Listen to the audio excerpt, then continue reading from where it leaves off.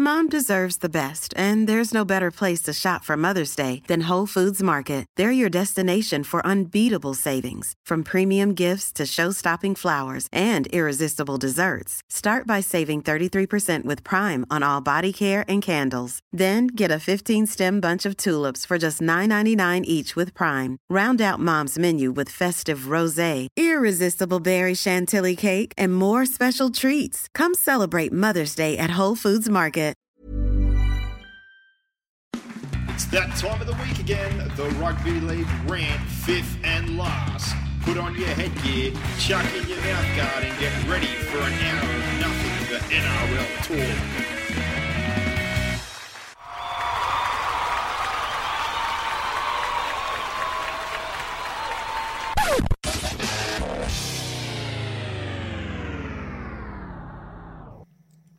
Another big week of Rugby League, Boxhead, and we are back for round 7, heading into round 8. Origin's getting closer. Things are becoming more clear as the year goes on. One thing for certain, as we've said most weeks, it's still very obvious at the moment to see who the top 3 teams are. Yeah, outside of that, it's pretty confusing, isn't it? It is very confusing. Very confusing. So, a few sides have been up and down, and but yeah, those top 3 remain strong. I think there's a few underneath them that have been fairly consistent, but they're still not up to that top level. But it's, again, going to be interesting as we hit Origin and then the back end of the season, who can, I guess, keep track with those top sides. I think there's 2 interesting sides for me. The Dragons started all the drama, all the furor. They're obviously missing 2 marquee players, realistically, and Gareth Widdop, who we know, in a way, was a blessing in disguise, but still never helps when you've got $1 million out of your cap that could be elsewhere. And then, obviously, the Jack DeBellin saga goes on. So, for me, they've really impressed me, considering what's happened. And the other one's the Sharks. I like their young kids. I said, I'd put them back in the 8. The injury toll, I know the result in the weekend wasn't that impressive, but considering so far what they've had to deal with, I think they've been pretty good. Yeah, I just hope that the injuries don't ruin their season. It looks as though it's probably likely it is going to, isn't it? Because it's just never ending at the moment. Yeah, those 2, obviously Canberra's been impressive, but those 2 in particular, considering what they've faced so far, have impressed me. But one seems to be on the up considering, and the other one's just heaping more baggage on, unfortunately, in the Cronulla Sharks with those injuries. But we jump into our set of 6, as we always do. 6 thoughts, questions, topics, statements, anything that comes to our mind from the week. And I guess the first one to bring up, and I found this weird to read yesterday, about Nikorima. We know Kodi Nikorima, the halves at Brisbane, have been a hot topic. We've talked before that in the future they've got a couple of halves coming through, Tom Dearden being one who's very, very close. Tanner Boyd, another junior representative who's played Australian, Queensland under 20s. They've got Corey Pay, who's another half. They've got a couple of guys that are there. But in particular, the 2 big names have been Tom Dearden, Tanner Boyd. This week, after Kodi Nikorima has been playing, I guess, okay football to start the year, or steady football. Now he's out suddenly this week. He's got a calf injury he apparently had last week. Short turnaround. He's being rested. While at the same time, there's all these rumours and murmurs that he's heading to the New Zealand Warriors effective immediately. Or at least next year. Interesting. Very sudden change. I think Nikorima's had more than enough time to establish himself as a starting 7 at the Broncos. That's all I'll say. I don't think his form has been up to where it needs to be in order to hold that spot or cement that spot or cement an elite contract with the Broncos. So if he's going to get paid bigger and better money at the Warriors, then all power to him, I'd be moving as well. Yeah, and I think we've both spoke about this just before we kicked this off. I've said to you that I guess given the money he's on right now, I don't think he's been that bad. I think he's had some solid games compared to, say, what Milford's on. I know he's good on the weekend and his money, but out of the 2 in absolute best form, I suppose we both consider definitely Milford the better player. I think the big thing here in the mail I got today when looking into this was that they feel that Nikorima is what we think he is, more of a utility player or a 6. Not a starting halfback, not the half leading forward, and they would be interested in keeping him, but more for that role. And clearly, he doesn't feel that way. His 2-year contract, which a lot of people didn't know about, has an option in it for next year. So he's a free agent technically right now if he wants to be. The thing about it is just how quickly this all of a sudden exacerbated and kicked into gear, and all of a sudden we're hearing now he could be gone as early as next week. Yeah, that's mental. Yeah. That really is mental. So there must have been a conversation happening behind closed doors, and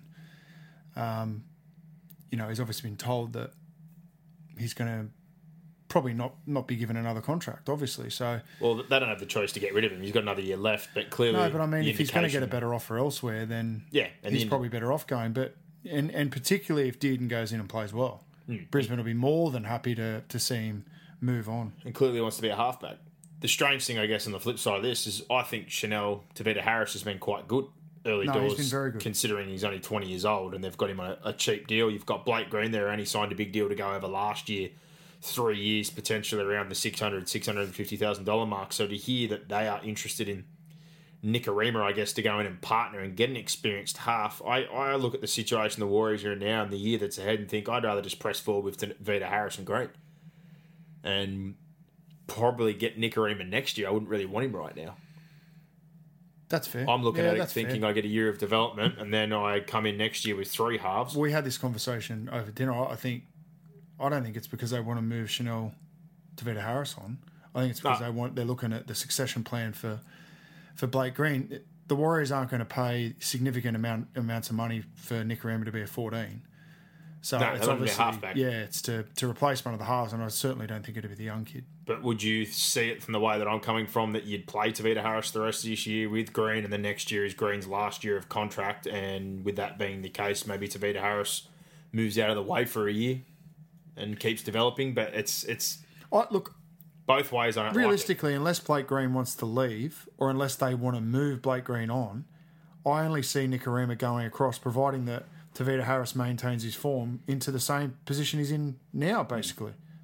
Looked at as a 14 until one of them moves. Yeah, like I said, I know they've got the free money, but this clearly they're a big fan of Cody Nikorima. What he's done when he's played for the national team, they want to get him over there. He's a Kiwi boy to play halfback. But with Tavita Harris there and Blake Green still contracted for another year on big money, I don't see Blake Green budging or wanting to go anywhere either. He'll go okay with Stephen Kearney as long as he puts his fucking Foot foot on the ball, boy. So just very interesting. From the Broncos' perspective, I don't think it's a real surprise at all. We've talked about Dearden. We've talked about Tanner Boyd. Even Milford's next contract. He's probably going to have to take a haircut unless he doesn't turn things around significantly. But they've got 2 halves coming through that they like. So for them, this is just another step in the development process. Got a couple of trials in the off-season. Still only 18, 19 years old. Got into Queensland Cup. Man of the match first game. Apparently the first 4 or 5 games he's played, he's been pretty good. So they're ramping up their development process, clearly getting him ready to be the long-term halfback or an option as one of the long-term halves, with Tanner Boyd also pushing in behind there, and they've got a couple other guys pushing through their system. So just very interesting how it suddenly popped up in 24, 48 hours though. There was nothing on the radar and bang. It's come out of nowhere. Next minute, there's Particularly double. on the back of a win. Yeah, and again, like double the amount of the money. Not seen as a halfback at the Broncos, more of a utility. Still keen to keep him, but twice as much money to go overseas. And then from the Warriors' perspective, how are you working this out? Does he play immediately? Is Green on the outer? Do you put Tavita Harris back down even though he's playing quite well and he physically seems like he's ready? Can you push him back for another year and will he be happy with that? I don't think he would be. So there's a lot of ins and outs to this situation, but we move on from that one. Tackle 2, mentioned him before. The Sharks' woes, they just continue to get worse. Sean Johnson barely last 20 minutes the other night. Gallen's playing busted. Fafita's playing on that bad hamstring and still playing outstanding, may I add. Nikora was suspended. Dugan pulls out before the game kicks off. Moylan out long term. Woods out long term. Wade Graham's still not back in the team. It all came to a head the other night. Too many kids in the side. It got pretty ugly. I think I've been super impressed so far considering what they've had to overcome. I thought But their effort was fantastic. the big thing here is it's not like they are short-term injuries. They're not getting 2 weekers or 3 weekers and things that are like niggles and blokes are coming back in. Like Woods' foot is a very complicated one. We know with foot injuries there's a lack of blood flow with broken foots. The healing process takes a while. 10, 12 weeks, maybe longer. So you've lost somebody there and you've lost experience. Losing Matt Moylan, he started red hot at fullback at the start of the year, brought some balance to those halves, linked up dangerously with Sean Johnson, 8 to 12 weeks with what he ended up having. So I think John Morris said in the press conference, I watched the press conference after the game, that it was going to be about 3 weeks before they got anyone back. And they just continued to lose players. So it's going to be difficult. This is the hard thing. It's piling on top now. And then when they all come back... I don't look at the Sharks and think, they're going bad. Or, No, they're not. That's the thing. I think they're overachieving for the roster and the players and the injuries that they've got.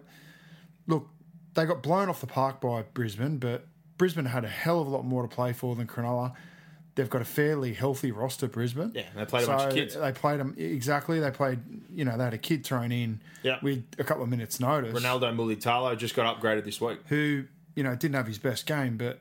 A lot of pressure. He was, a heap of pressure and no preparation. So, look, I admire what the Sharks have done over the last month. I think to beat Penrith last Thursday, Oh, great Penrith, comeback. really, they're kidding themselves losing that game when you look at what Brisbane did to them. It's a huge double-edged sword, though, because for me, I look at it and go, I think they could still do something this year if they got all their players in the park and develop these kids. And it's just that the long-term injuries, is it going to be too late when they get everyone back? How's the draw going to work out? How's Origin going to treat them? I know they're probably unaffected given the injuries they've got now and the players off the top of my head. The few that probably would have been considered are injured and Fafita's playing for Tonga.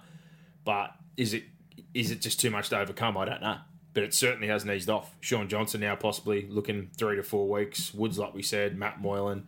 It hasn't been very friendly to him this year.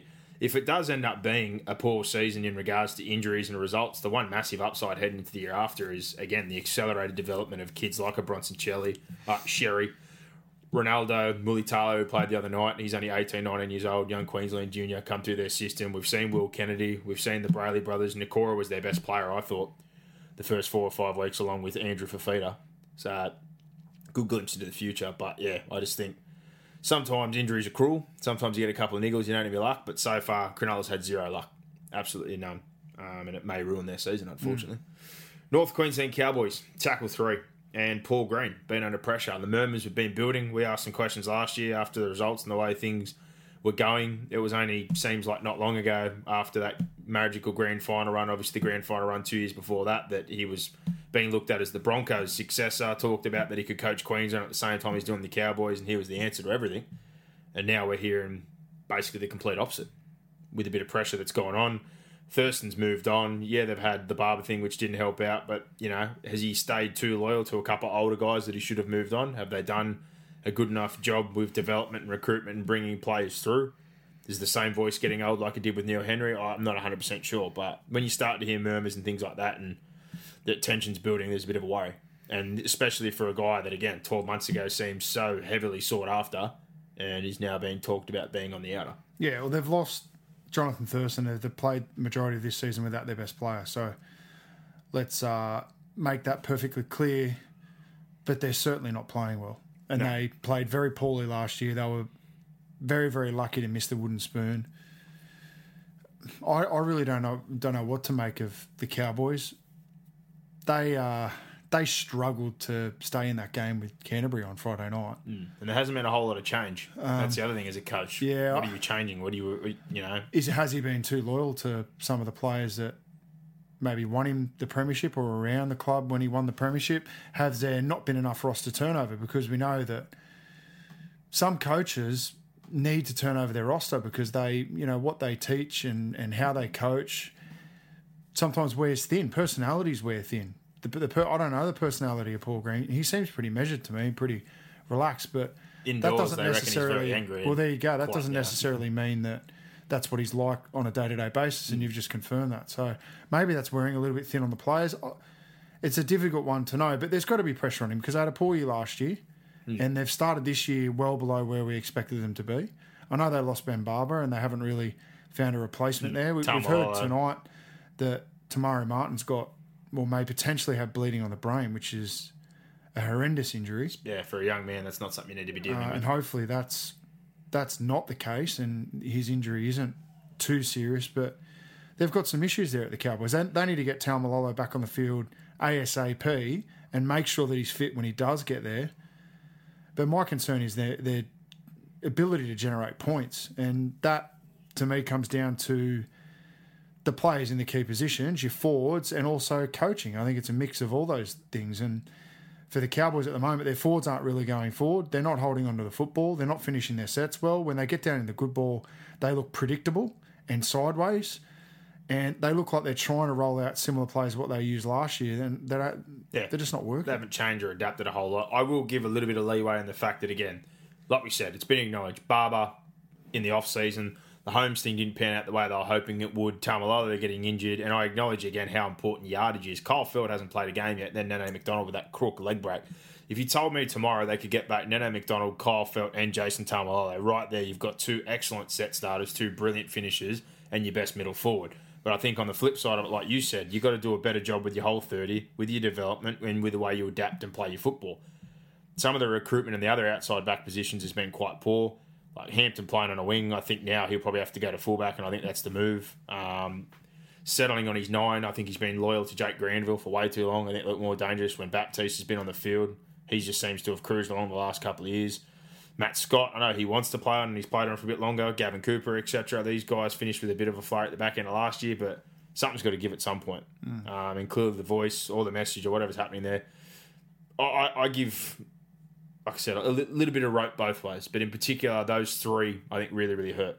Felt, Nene, Taumalolo. 2 good set starters / finishers, and then you've got somebody in your middle. But yeah, I think for Morgan it'd be frustrating as well coming back right now, and you don't have that go forward from your McLean, your Scott, these couple of guys who are a bit older in the tooth. Cohen Hess hasn't played really well at all this year as well, who was supposed to be a young talent. And then on your edges, you've got guys really that you wouldn't call strike weapons for a half. So Yeah, there's not a whole lot going on. It's fair. But that one would be interesting moving forward. It's just funny how things change quickly for a coach. And again, we said it last week, we said it the weeks before. Never want to be the guys laying the boot into them, but yeah, you never want to hear that kind of noise starting to come out of a dressing room or those messages coming. No, you don't. It's not a good thing. Tackle 4. I just want to give a wrap to 2 sides that we both probably had lower down on the pecking order in the Bulldogs and Manly. I think the Bulldogs, given their circumstances and the situation like we talked about, I know a lot of fans weren't happy, but they had to do what they had to do after what happened with Desi, unfortunately. They had to let go of some big contracts. They're playing with money out of the cap. They're paying money to have elsewhere. But I think the targeted recruitment of some of the younger kids that they're giving game time to is paying absolute dividends moving forward. And it's just going to be the fact that keeping that core group that they build up and then making some smart decisions when they free up the money to put them back into a position to be a good side. Harrower and Ira has been outstanding play on that edge. Reece Martin, since he's been back in, has been good. Clearly the 2 wingers, Ockenbaugh, Remus Smith, again, 2 big bodies you can kick to, finish fast, good set starters. Cogger's been great. He's been a real solid foil for Lachlan Lewis. He's been better than what I thought he was after what I saw in Cup and 20s. I honestly wasn't a huge fan. There's a lot of boxes they're ticking right now, a lot of key areas. And that talk, again, that's similar to the Penrith mould. Getting a couple of seasons under their belt, 50 games or so before they get to the point where they get this salary cap right. If this development process and this attitude continues under Dean Pay, and then they kick some goals when the time comes around, when Foran's moved on, and a couple of these contract debts for Clemmer and a few players they've paid, if they get their cards right, they're going to have a very, very good football side. Agree. And then they played very well on Friday night. As much as I thought the Cowboys were poor, I thought the Bulldogs were fantastic. I thought they hung tough. They defended very well. I think they're pushing the boundaries in terms of their attack. The ruck. I like their attack. And they're laying on and they're doing a lot of things that are probably irking people that watch it. And I know it irked both of us on Good Friday. Yeah, the week before it did. However, Dean Pay came out and addressed it, and he's spot on in what he said. Yeah. Look, we're gonna if we're gonna push the boundaries. Why not? So it's up to the referees to enforce the rules. He said we're not going to get off, and we're not going to do as we're told. We're going to take every advantage we can, and I don't have an issue with that. My criticism wasn't of the Bulldogs; it was of the refereeing and the interpretation. Take control. Correct. So no, Canterbury, they look bright. They've got some key decisions now they've got to get right. From a personnel perspective, they really need to get a read on Foran. Is he going to go? Is he not going to go?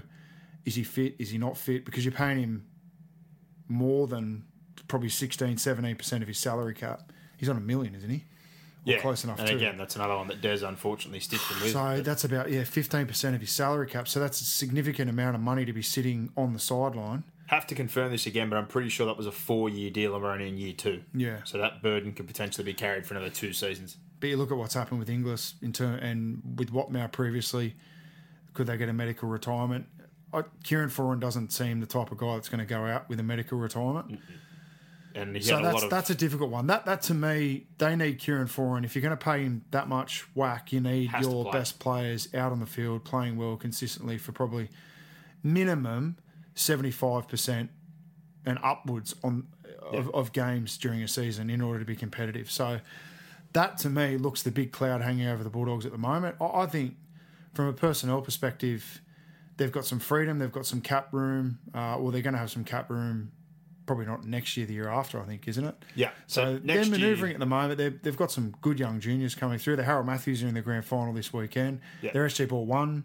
Did they win SG Ball last year, or they're in the grand final in SG Ball last year? They were in the GF last year, and then they moved up their 2 best players to 20 straight away, who I predicted, I was in SG Ball this year. I thought if they had Jake Averillo and there was another kid whose name skips my mind in their side this year, they would have gone close to winning SG Ball. but they move straight to 20s because they're so talented. And that's what a lot of sides are doing at the moment. So, and then they've got another young half in Brendan Wakeham who's coming through. So they've got a bit of depth in that He's position playing there. Canterbury Cup. Morgan Harper is another centre who was talked about playing possibly early in the They're seventh at the moment in Flegg. year. And then, and Jake they Avarillo. are- So there's players coming through. They're ninth in Canterbury Cup.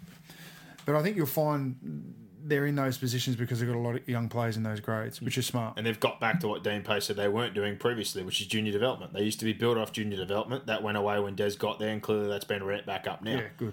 Flipping off the Bulldogs is that other side we talked about. I know we weren't happy, or a lot of people weren't happy with what Des Hasler did, his coaching style and the way things ended at the Dogs, and we had our reservations and our questions coming back to Manly, bringing back the band, doing everything the old school way. But I will say one thing for him, he certainly turned around the attitude and the culture to the way it used to be. Defensively, Look, outstanding. I had them for the spoon last year. I was pretty adamant in the preview that they wouldn't get the spoon this year, and that I thought they were a team between 9th and 12th, I think I said. Good 13, 14 players, no depth. really, at this point in time, if Top eight. they're playing without Tom Trbojevic, without, you could argue, their best player, 2 they're weeks. now going to be without Cherry Evans. So this 6-week period now is vital for Manly's season. If they lose a stack of games here and fall away, there's going to be no other excuse but injury. And we knew that. That was our concern with the depth of their squad. But I think Des Hasler's done a fantastic job. I think you can really see that he's had that year off and he has adapted the way that he's playing. He's got them defending fantastically. And a lot of that is got to be credited to the players because of their attitude. But And most importantly, though, that goes back to what we've said before when people ask us about systems, structure, all these bits and pieces. When you come in as a coach, you need buy-in, you need attitude, and you need culture. And clearly they've bought into Des Hasler. They're a fan of Des Hasler. And clearly the culture and what he's outlaid and the expectations are, we're going to be a hard side, we're going to be a gritty side, we're going to give absolutely nothing, and we're going to enjoy our defence. Because if you don't love defending, you don't do the stuff that they've been doing so far. look, I've been very critical of Des Hasler, particularly in his last year at Canterbury, but not because I don't think he's a good coach, but because I think he went too far down a path and he was quite stubborn and wouldn't change his ways, and that cost him his job. But And then just- since coming to Manly, I think he's done a fantastic job with that roster. Yep, 100%. He's got a lot more out of it than what Trent Barrett did. And again, I didn't see them doing this stuff for Trent Barrett at the back end. No. And it's pretty similar. And all of us, including a lot of people in the media, a lot of players looked at the back line to start the year and said that's one of the worst back lines in the comp. They're overachieving. Brendan Elliott's playing good football. Ruben Garrick in his first opportunity. Brad Parker's been really, really good the last few weeks. Manisi Fanu is getting Coruscant to compete with him, and he's actually outplaying Coruscant, as we said. All those forwards are brought in. Corey Riddell off the bench. Jack Kazuski. Like, he's getting a lot out of those bit players that we didn't expect a lot out of. So you got to give a rap there where credit is due. And, both those teams. Surprise packets and being good to watch. Tackle 5, 2 teams that needed to win. Definitely got to win. The Broncos, as we said, and Newcastle. Obviously, we had a pretty heated back and forth last week. A lot of people highlighted that, but that's what we do best. About the Newcastle situation, we saw a turnaround, I think, mainly in just what we needed to see on the weekend in attitude on the field. Well, the question is, does that continue forward? I would argue that validates what I had to say last week even more. How do they go from getting flogged by 40 by the Titans to coming out and flogging Parramatta? Attitude. The playing group taking some accountability and doing what they needed to do. Like I said, I think the coach can't take all the blame, and the players. Well, he's under massive pressure. He is massive pressure. The question is, can they kick on from here? And that's the thing. A week later, we've seen what we've needed to see. Even Parramatta, Parramatta got beat 19-0 by Canberra, come out, flog the pants off the Tigers in the opening of the stadium, then come out and lay an egg on the weekend. And I know a lot of people are banging on about, and we spoke about Brad Arthur last week, but to give him a contract, I'd give him a contract because I think he's a good coach. However, I do understand the Parramatta club. There's no consistency in their performance at the moment either. They look fantastic one week and they lay an egg the next. So I think there's too much uncertainty around there, though. 14 off contract and a coach. Surely they've figured out by now that they've got a good core group of halves. Dylan Brown, who's injured, Javian Salmon on a decent contract. Moses is probably going to take a haircut off his last deal. The Gutherson thing, I don't think's rocket science. There's a few contracts I think they could get done right now to bring a bit more stability to what they're doing. And until that's resolved, I think Nathan they're going to have some issues. Nathan Brown, and look, I'll give him credit. I hammered him last week. I'll give him credit because I think he simplified the shit out of what Newcastle did on the weekend. I think he also... All they did was just run as hard as they possibly could. They won, I would say they won 70% of the contacts in that game. Parramatta could not slow them down. They could not control them. And they just rolled through the middle, and they utilised the players in their squad that could break down Parramatta. There was tries there where the dummy half passed it and they just crashed over. That's how fast that they were playing. Parramatta just couldn't keep up with it. They geared up this week and they actually come after him. But again... let's see. They've got the Warriors this week. That's a game they should win. I think they've got the Bulldogs the week after that. They've got a few games coming up that they should win. Yeah. I'm certainly not going to lay off them. I maintain everything I said last week. That, to me... The performance on the weekend was okay. Parramatta snuck back in on a few occasions and looked like they may come over the top of them, particularly just after half-time.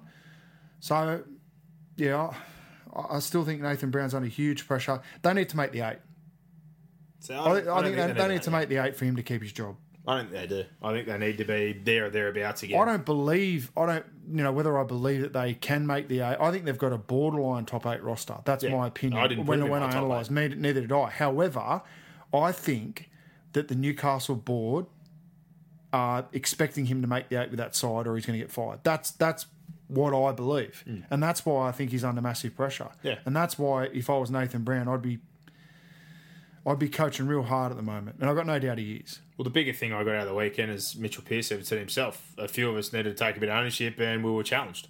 Yeah, but that's rubbish as well because he's Nathan Brown He just let the players have too much control during the preseason. And look, you can go back and listen to the preseason preview, the season preview, and I said this in the season preview. How the fuck he allowed Kalen Ponga to play at 5'8" is just beyond me. Well, again, like you said, letting the players have that little bit of freedom, and he also bought in with one of his better players. You've got to own that. Yeah. You've got to own that and he did. the results of that. No, well, he hasn't. I don't believe he has. And Pearce was also a driving factor in that, saying that this would work out and Watson won, etc., and everything they tried, and clearly it didn't. And they've made that change. Is it too late? I don't know, but I still think their forwards and a few other guys weren't doing their job, and they did on the weekend. The good thing is that I think their form has taken Mitchell Pearce right out of calculations for the New South Wales side. Will Clemmer play New South Wales? Yeah. I'm not sure. Probably. Ramian, I think, is one that could. Ponga's definitely going to play Origin. Queensland. So they're not going to be drastically affected. Well, Tim Glasby. So they could lose a few. Could. So, it's important for them, particularly with the fact that they're going to lose Ponga. They needed to bank points. And considering they've had, 4 home games. They had 5 home games. They had 4 of their first. No, 3 of their first 4, and they're 2 wins, 3 losses at home. Yeah, not great. Broncos, the other one who obviously needed a win. I think that one was pretty straightforward. They got the Sharks at the right time I at look at home. them totally differently to bunch of close Newcastle. Results, and they're building, they're developing, they're going through some things. I know they've been hammered from pillar to post. They could have easily won all their games. Yeah, but we've just been lacking that polish. But like I said the week before, 21 and under, 6-7 players. I'm not buying an excuse for them, but what do we really expect from this? And now to be doing this halves change this week, like there's some things there. And on the flip side of that, I know Wayne Bennett's been getting out of this with a, touch of the feather, but let's look at the facts here with some of the contracts. He's the one who had control and wanted to go get Jack Bird and paid a ridiculous amount of money that they're now stuck with. He's the one said that he was going to play him 5'8". He's the one who paid James Roberts $500,000-600,000 right now that they're possibly going to offload, and I wouldn't blame them for doing that. He's the one who gave Darius Boyd a 4-year deal worth $800,000, which has still got 2 more years to run, which they can't move on from. Super. So they're sitting here all pointing the finger at Seabourn. We direct results. We did this. The Broncos this. The Broncos that. 2 or 3 of the contracts that he's probably got there and said, I don't really, really want, were left behind by Wayne Bennett. Yeah, but he knew that when he signed up to the job. I get that. But a lot of these things have been dressed over and they're like, oh, get rid of Boyd and get rid of this person and drop that. And I'm like, a lot of these things are out of his control. Yeah, I get that, but he's on the hot seat. So you got to sit down. Everyone needs to calm down a little bit and it'll sort itself out realistically as time goes on with those young players. And we're going to see another one this week in Tom Dearden. But yeah, both needed wins, both got their wins. Last point in the set of 6 before we move on, the Queensland spine and the Queensland side in general. No mercy. I'm sorry, poor Queensland fans out there. We've suffered for long enough. We didn't have halves, we didn't have hookers, we had nothing but some cruel blows dealt this year. Last year, we won the series and again thought we had a very, very good chance last year and they still pushed all the way against New South Wales. But now another cruel blow dealt. Jake Friend, who we were both pushing for, comes back, has an absolute blinder on the weekend, tears his bicep. So now probably out of contention. Daly Chair Evans being touted as potential captain, came in game 3, played last year. Surgery today, 4 to 6 weeks. Possibly going to be available for game 1, but loses that run of form, loses game conditioning. He's not playing game 1. Struggling to get back in there. Michael Morgan, patchy at best the way he's playing. Talk about him playing the centres, now possibly needs to play 7. Hunt could have gone in, maybe done that job. He's potentially going to have to play 9 now, regardless of what they think. Who's going to be the bench utility if that happens? Do they let Will Chambers mark up on Latrell Mitchell again? Who plays the other centre spot now? They're all starting to talk now about David Fifita moving out there and playing Origin as a centre because he's mobile enough to play in the back row and playing that other side of the field instead of playing somebody else there. If you had Morgan, obviously, move in and play in the halves or play off the bench. So it's not really great there. And then Napa was mentioned today that all of them, the Queensland greats I've seen putting him in their team, off a syndesmosis injury coming back for a guy that barely plays 40 minutes. That's a big ask. And their forward pack, besides Jaira right now, there's not a lot of guys playing great. So there's some real question marks and some real things coming up. And there's murmurs out that Cameron Smith's going to make a return, so that'll be interesting. Smith doesn't solve those problems, though. You still need a forward pack. You still need defence. But he gives you some quality. Yeah, I get that, but I just think, there's lots of concerns heading into it. And we said it last week. Given the way the outside backs look at the moment, you'd have Gagai, Chambers, Oates, and then the other wing spot. I'm sure they're still sweating on what happens with Kyle Felt because there's not really anyone else available. But then you move Morgan to the centres, that gets you Gagai back on with Oates. But now you've got this injury problem. Again, it's taking away from areas they were going to try and patch up with best players. Yeah. So there's some real concern for Queensland heading in to the Origin series. But that wraps up our set of 6. We will jump in now, Boxhead, to our power rankings, which are appropriately brought to us by the Penrith Solar Centre. As we all know, bills keep on rising, Boxhead. We've both got systems very, very handy for the back pocket, especially in summertime with those rising power bills. So tackle those rising power bills head on this season with the help of Solar Energy. The team at Penrith Solar Centre are passionate about helping Western Sydney sin bin rising electrical bills for good. Find out how Penrith Solar Centre can make you and your family the big winners this season with quality solar solutions for your home. Visit www.penrithsolar.com.au or call on 1300 20 29 30. Jake and the team there at Penrith Solar Centre had some inquiries, but a couple of blokes from Melbourne, I think it was Mofo Storm fan and Mexican wrestler, with the tags or the handles I had on Twitter that I finally got back to. My apologies for that reference for a company in Melbourne that was recommended by Jake and the boys. Ripper. So, yeah. Doing good business, old Jake and the boys. Oof, sure are. Power rankings, not a whole lot of change for me from last week. Maybe a little bit of shuffling, but number 1, still the Sydney Roosters, regardless of what's happened on field, injuries, shuffles, changes week to week. They just keep finding a way to win. Yep. Same for you, I'm guessing? Yep. Number 2, still got the Storm, Yep. not overly impressive, but got the job done again. Number 3, I'm assuming is going to be the same again. South Sydney. South. Ugly way to win, but outstanding defensively, even though they were sloppy in attack at times. Number 4, I stuck steady with Canberra, considering they strung together some wins. But yeah, I've left them at 4 for now. I didn't. I bumped the Dragons up. I was really impressed with what the Dragons did on Anzac Day. I think they could have easily won that match, so I've got them at 4. Again, I've held on the Dragons at number 5. I thought they were impressive as well. 72% possession against them in the first half. 60-40 for the game. No DeBellin, no Widdop, no Sims, and I still thought they looked a chance. That was your 5 is Canberra? Canberra, yep. Yep. Number 6, Parramatta. I've knocked them down a spot. It wasn't a great result on the weekend, but again, they did fight back and they had the huge win the week before, and overall their form has been pretty good. So I left them at 6. Yeah, I'm with you. Number 7, Manly. I've bumped them up only 1 spot. It's not a knock on them, but it's more the injuries that have prevented me from moving them up any further. I've got the same. No Tom, no DC, Adam Fanua Blackbat this week, but ultra impressive. And number 8, I've moved Cronulla out purely on the injuries again and the fact that they're losing, and it's probably going to get harder. And for now, just because of the result on the weekend and moving back into the top 8, I have the Tigers for now. I've got the Broncos. Okay. So I've moved them straight in, I think. Well, I think, where are they now? 9th on the table, 10th on the table? 10th. Because of that still log jam. 2 wins out. Well, how many teams are on 2 wins? Last spot's on 2 wins, aren't Yeah, they? I think So all the way up. So there's 6 or 7 teams on 2 wins. Yep. So them, the Cowboys, I've got them Penrith, they're all on 2. I think 3 and 4 is the Sharks, and then 4 wins with the Tigers up gets you into the 8. So 2 wins out, but yeah, massive logjam in the bottom half of the table. So that brought to you by Penrith Solar Centre. Like we said, if you're looking for a system, get onto the boys there. And Jake, Very, very good stuff. www.penrisolar.com.au, and that phone number again, 1800 20 29 30. Moving into our reviews of the games from the weekend, Box said that Roosters Dragons game, as we said, cracker game of football, but the big difference in this one purely for me was the first half. 72% of possession, absolutely kills you.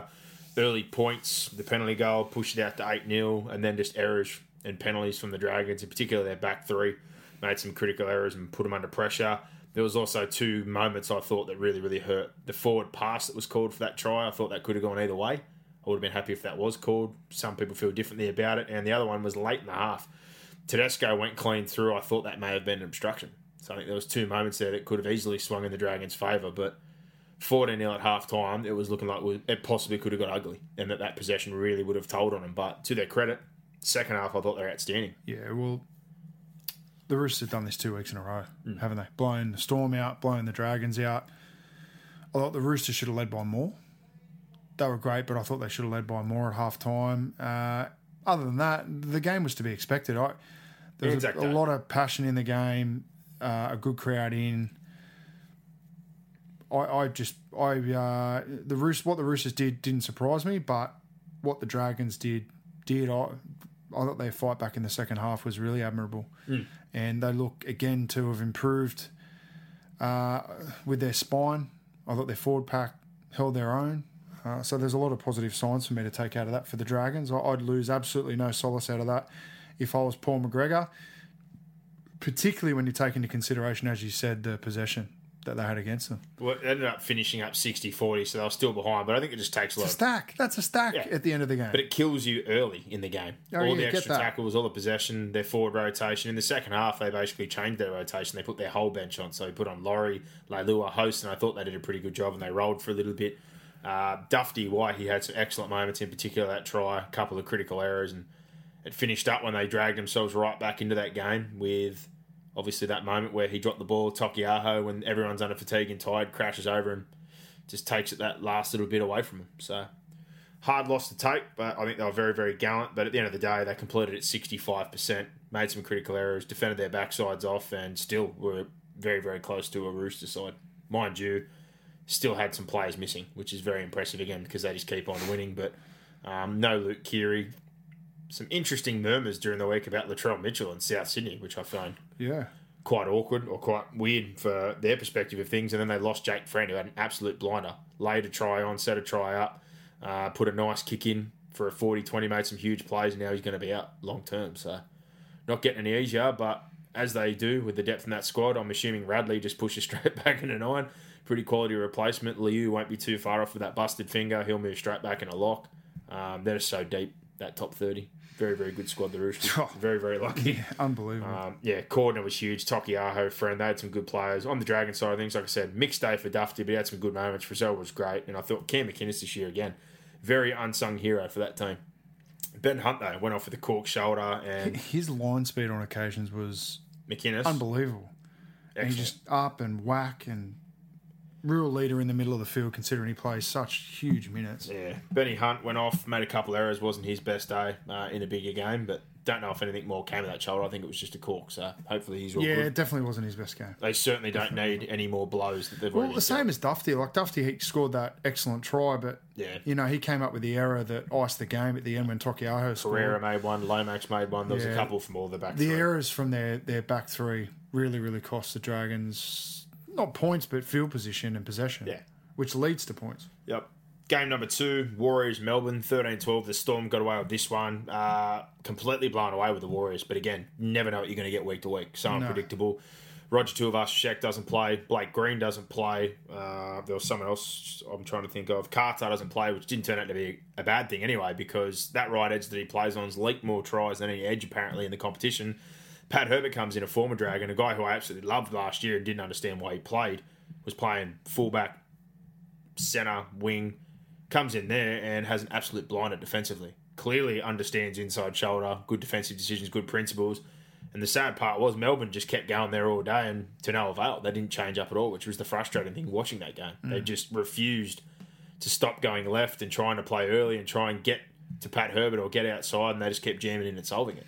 Yeah, look, I thought the Warriors should have won. They should have. The Warriors definitely should have won that game. A lot of people weren't happy with the penalty that was given. On replay now, after watching it again, I can see where people are coming from.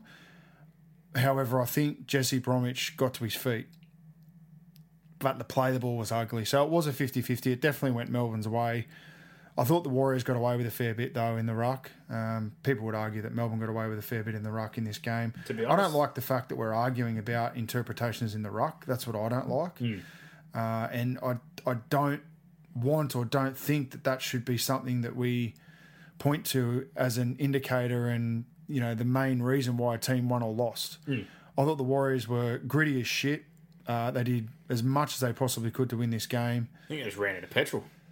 Oh, yeah. And, well, you got a side that only needs one chance. The Storm only need one chance. And they had multiple chances and the Warriors just kept pushing them away. But I just always felt watching that Melbourne were coming to get them and that 12 was never going to be enough. And it proved to be true. But if Melbourne want to play with that sort of fire all year and in other games, they're going to fall short. You can't win all those. Well, I'm still blown away that now 3 weeks in a row they've put themselves in that position, but it comes back to what we said in our season preview. Teams like Melbourne, the Roosters, these sides, they find ways to win those games that they don't deserve to win. Yeah.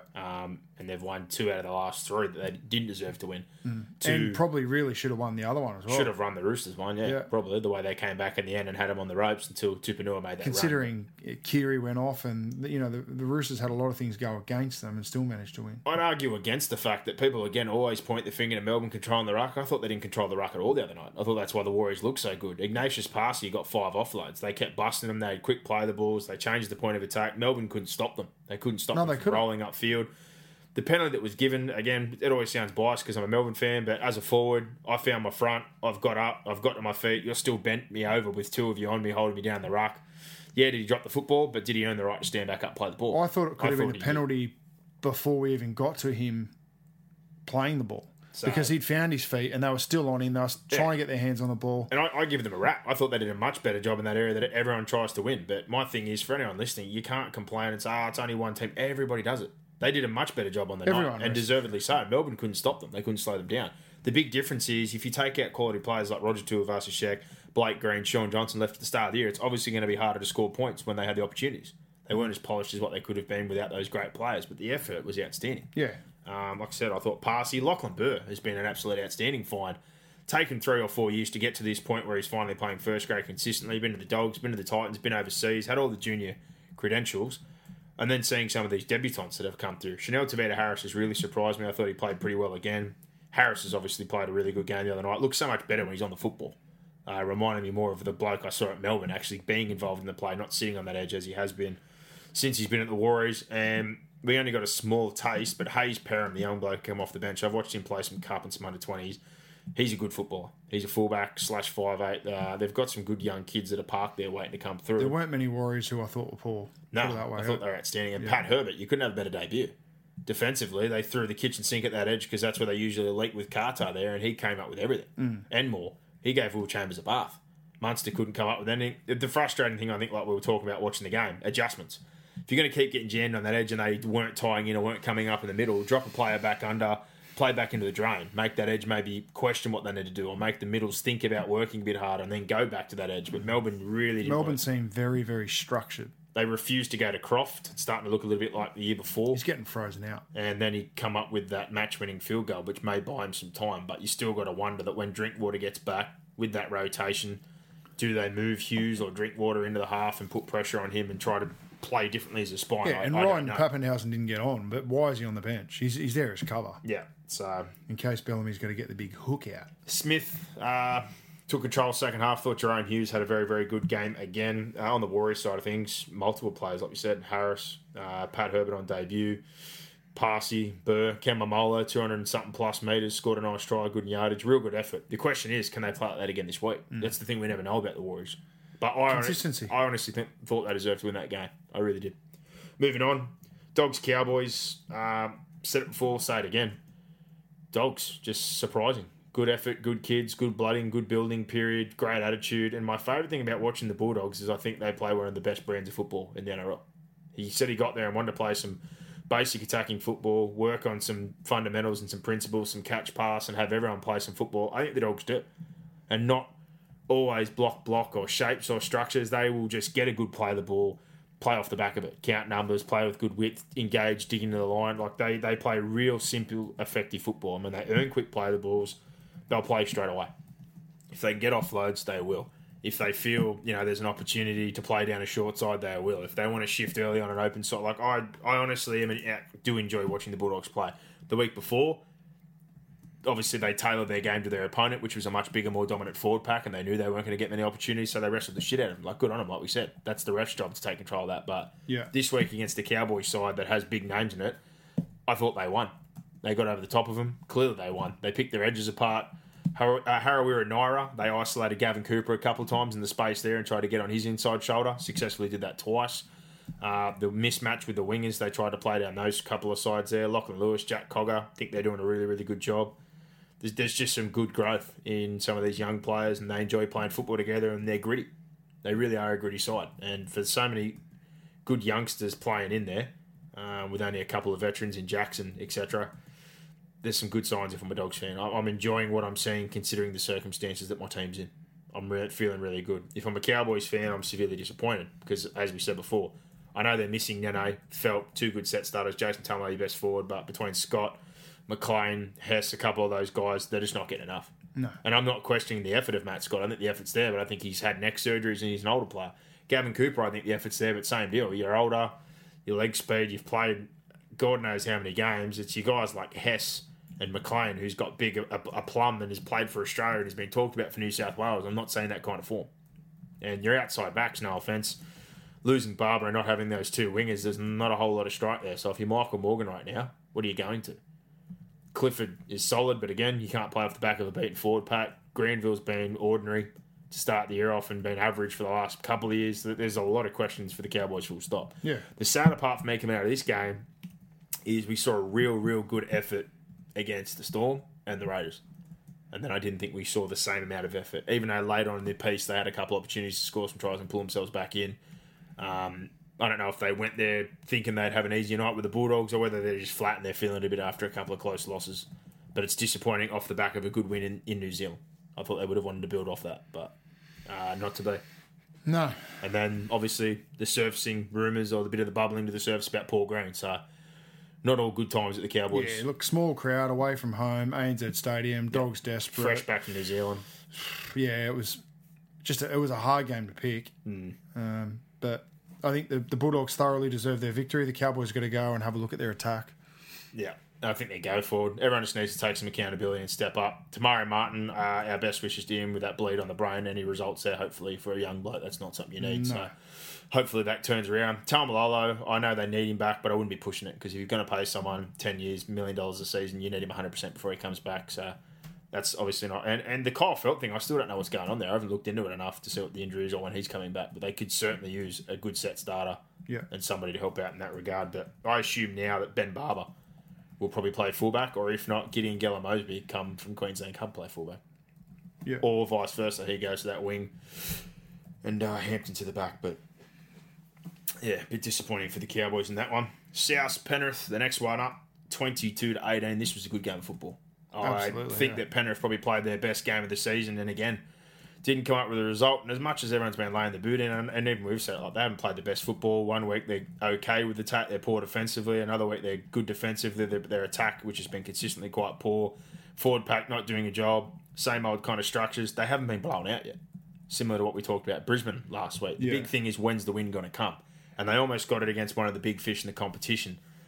But yeah, I think the real critical point for me is second half after conceding a couple of pretty soft tries in the first half. They built all that pressure. They clawed their way back in. They parked themselves down South End, were just relentlessly attacking their line, getting repeat sets. And then the first time they had the ball south and got a penalty or an opportunity up on halfway for a set of six on a touch again, they ran that little inside-outside play. Cody Walker to Dane Gagai scored the try and broke Penrith's heart. Yeah. So all that pressure and all that effort and the forward black, the ball. It just all went undone in one moment. Yeah. And it was a poor offload by Cameron Murray. It was a desperate offload at the time, but yeah, I'm not going to blame Mansell for it, but he needed to come up with that football realistically. That set of six in that moment. I think they went at kick out and the marker didn't quite tie across and they got at Maloney and squeezed through that hole, but heartbreaking because I really did think that was their best effort. Their forward pack was great. The most metres of round 7 and not the result. 53 tackles inside 20, still showing their attack's probably not the most crisp, but for South, I honestly think for them, that's a huge win considering their attack was a bit sloppy. Plenty of passes hit the ground. They were beaten up in the forward pack, I thought, by Penrith thoroughly, and they just defended their line and refused to go away. Yeah. I took a lot out of this for Penrith because, as you said, I think they're very, very close to a win. And South. But just as much as South. They went down Defensive to Penrith Friday night. It can be quite slippery at Penrith at this time of the year. It's different conditions to what they're used to playing in close to the CBD. The surface is a little bit longer. Probably not. Well, it's a very, very different surface to that of ANZ Stadium. I thought I don't think they were impressive, South, but again, and we've said this so many times this year, they found a way to win. Yeah. And that's you feel like they're coming close to a loss, but they just keep finding ways to get done. I thought they started fast. And Sam Burgess said as much in his interview. I'm not sure where I heard him say that, but there was a real focus for them to start fast. I think they really got Penrith rattled, and it took Penrith probably till just after half-time, I think, to get comfortable within the game, and that's when they really started to pick up and I think believe that they could win, and it was just a little bit too late for Penrith. South scored that try like you indicated, the Cody Walker try, then came back down and scored pretty much straight away with kick-out. And Penrith had a few cracks at the end of the game, but South just... No, well, Adam Reynolds' kicking game on the night was absolutely outstanding, and the amount of traffic he had thrown in by kick-out. I know he scored that barnstormer, but that's a hell of an ask for a bloke like Adam Reynolds who's held together by duct tape to tackle kick-out all night. Goal line defence was outstanding. Effort, scramble. Penrith still kind of annoying me with the way they attack inside 20. Still too often it looks like they just want to get to an edge back row, lay a line and then play that long side shift, and all they do is throw a double block or give an early ball to a centre and just hope that something happens. They looked better in patches of that game when that Regan Campbell-Gillard try happened. They get a quick play of the ball. The 9 in Egan had a good little period there where he actually manipulated the ruck off the back of the forwards, winning it, and they just played through them and tried to get the offloads, which they scored off. Yeah. They just look so much more effective when they play that way, and I'm really feeling for James Fisher-Harris because I thought he had another absolute cracker on the weekend. James Talmau has certainly stepped up this year. He had 250 metres and 20 carries, so forward pack definitely did their job this week, unlike many other weeks, and I thought Campbell-Gillard had one of his better games finally, so that needs to continue on. They need to go down to Canberra, which is going to be a tough ask, and they really need to get a win this week. This is the week. After that, they need to build. They could put their tail between their legs and be like, oh, well... It's not an easy game to... That was the game, but they really need to deliver that same kind of effort again. Yeah, and it still might not be enough because it's going to be a very, very tough road trip for them. Well, the big one's that forward pack. They need to do what they did again. They do that, and it makes it a lot easier for the nines they've got and brings your halves into the game, and at times the halves looked a bit better. So yeah, well, we're talking about that same word, aren't we? The consistency word. Plenty of good signs there, but the forward pack, you have to deliver again next week. For South, they roll on. Reynolds, Walker, outstanding. Thought Cam Murray was pretty good, but overall their forward pack was beaten up for most of the game, and their goal line defence was the difference. So 6-1, rolling on. Tigers-Titans, your mob. It looked like it was going to be a hard night for the Tigers, in all honesty, when it kicked off. Reynolds drops the kickoff, goes off a set later. They almost concede first up, and then you guys get a glut of possession, score 2 tries, one off Don off a simple kick, and then they go down the other edge and Cartwright puts Peachy through, and it's 14-0 after 20 minutes. I'm sitting there thinking, oh, God, this is going to get ugly. It's going to fall apart, and before you know it, it flips the other way. The discipline and some errors, and it kind of unravels, and the Tigers just start playing through you guys, and in particular, again, that left edge defensively or right edge attack, they just went after Cartwright, Peachy, Copley, and they came up with absolute thin air. Esau Masters had a field day. Brooks played that edge almost exclusively, and I don't blame him. The amount of tackle breaks and offloads that Esau Masters come up with. Maher scores the hat-trick. There's the simple one on the other side of the field where Robert Jennings just gets to pick up a ball and put it down. It just completely swung and 30 unanswered points. No, look, good mate who's a West Tigers fan, and he texted me at 14-0 and said, I'm going to turn this off. And I said to him, no, leave it on, because if the Titans have to defend back-to-back sets or, 3 sets in a row, they can't do it. They crack. They're as soft as butter on their goal line. As you said, their discipline was poor. they got what they deserved. I don't know what else to say. I think Ash Taylor needs a stint in Queensland Cup. That's where I'm at. I think he was disgusting. The way he's playing, he's either playing injured or he's just well below form. He kicked the ball at one stage on play 3 and no one knew about it and it just went out. And there was no... To me, Ash Taylor, for me, he never looks like he's out on the field to win, like he wants to win. There's never body language that says, I'm here, I love playing for this club, I'm going to do absolutely everything I can to win this game. I think more just, I'm here to play rugby league. He looks constantly like he doesn't want to get... Like, rugby league's a physical game. If you don't like physicality... And then you look at Tyrone Roberts, who has half the ability of Ash Taylor... Just busts his ass every week. You look at a Jai Arrow, who's not the biggest middle forward, just going berserk every week. I shudder to think at how many points the Tigers would have put on if Arrow wasn't out there. I shudder to think how good Jai Arrow would be, no offence again, if he played in a forward pack like Brisbane still, where he came from, or played in one of the other forward packs in the comp, and what he could do. But... I don't know. I think defensively... The Tigers started like a busted ass. Like, Isan Masters was penalised for being offside off the kickoff. He was about 2 metres offside.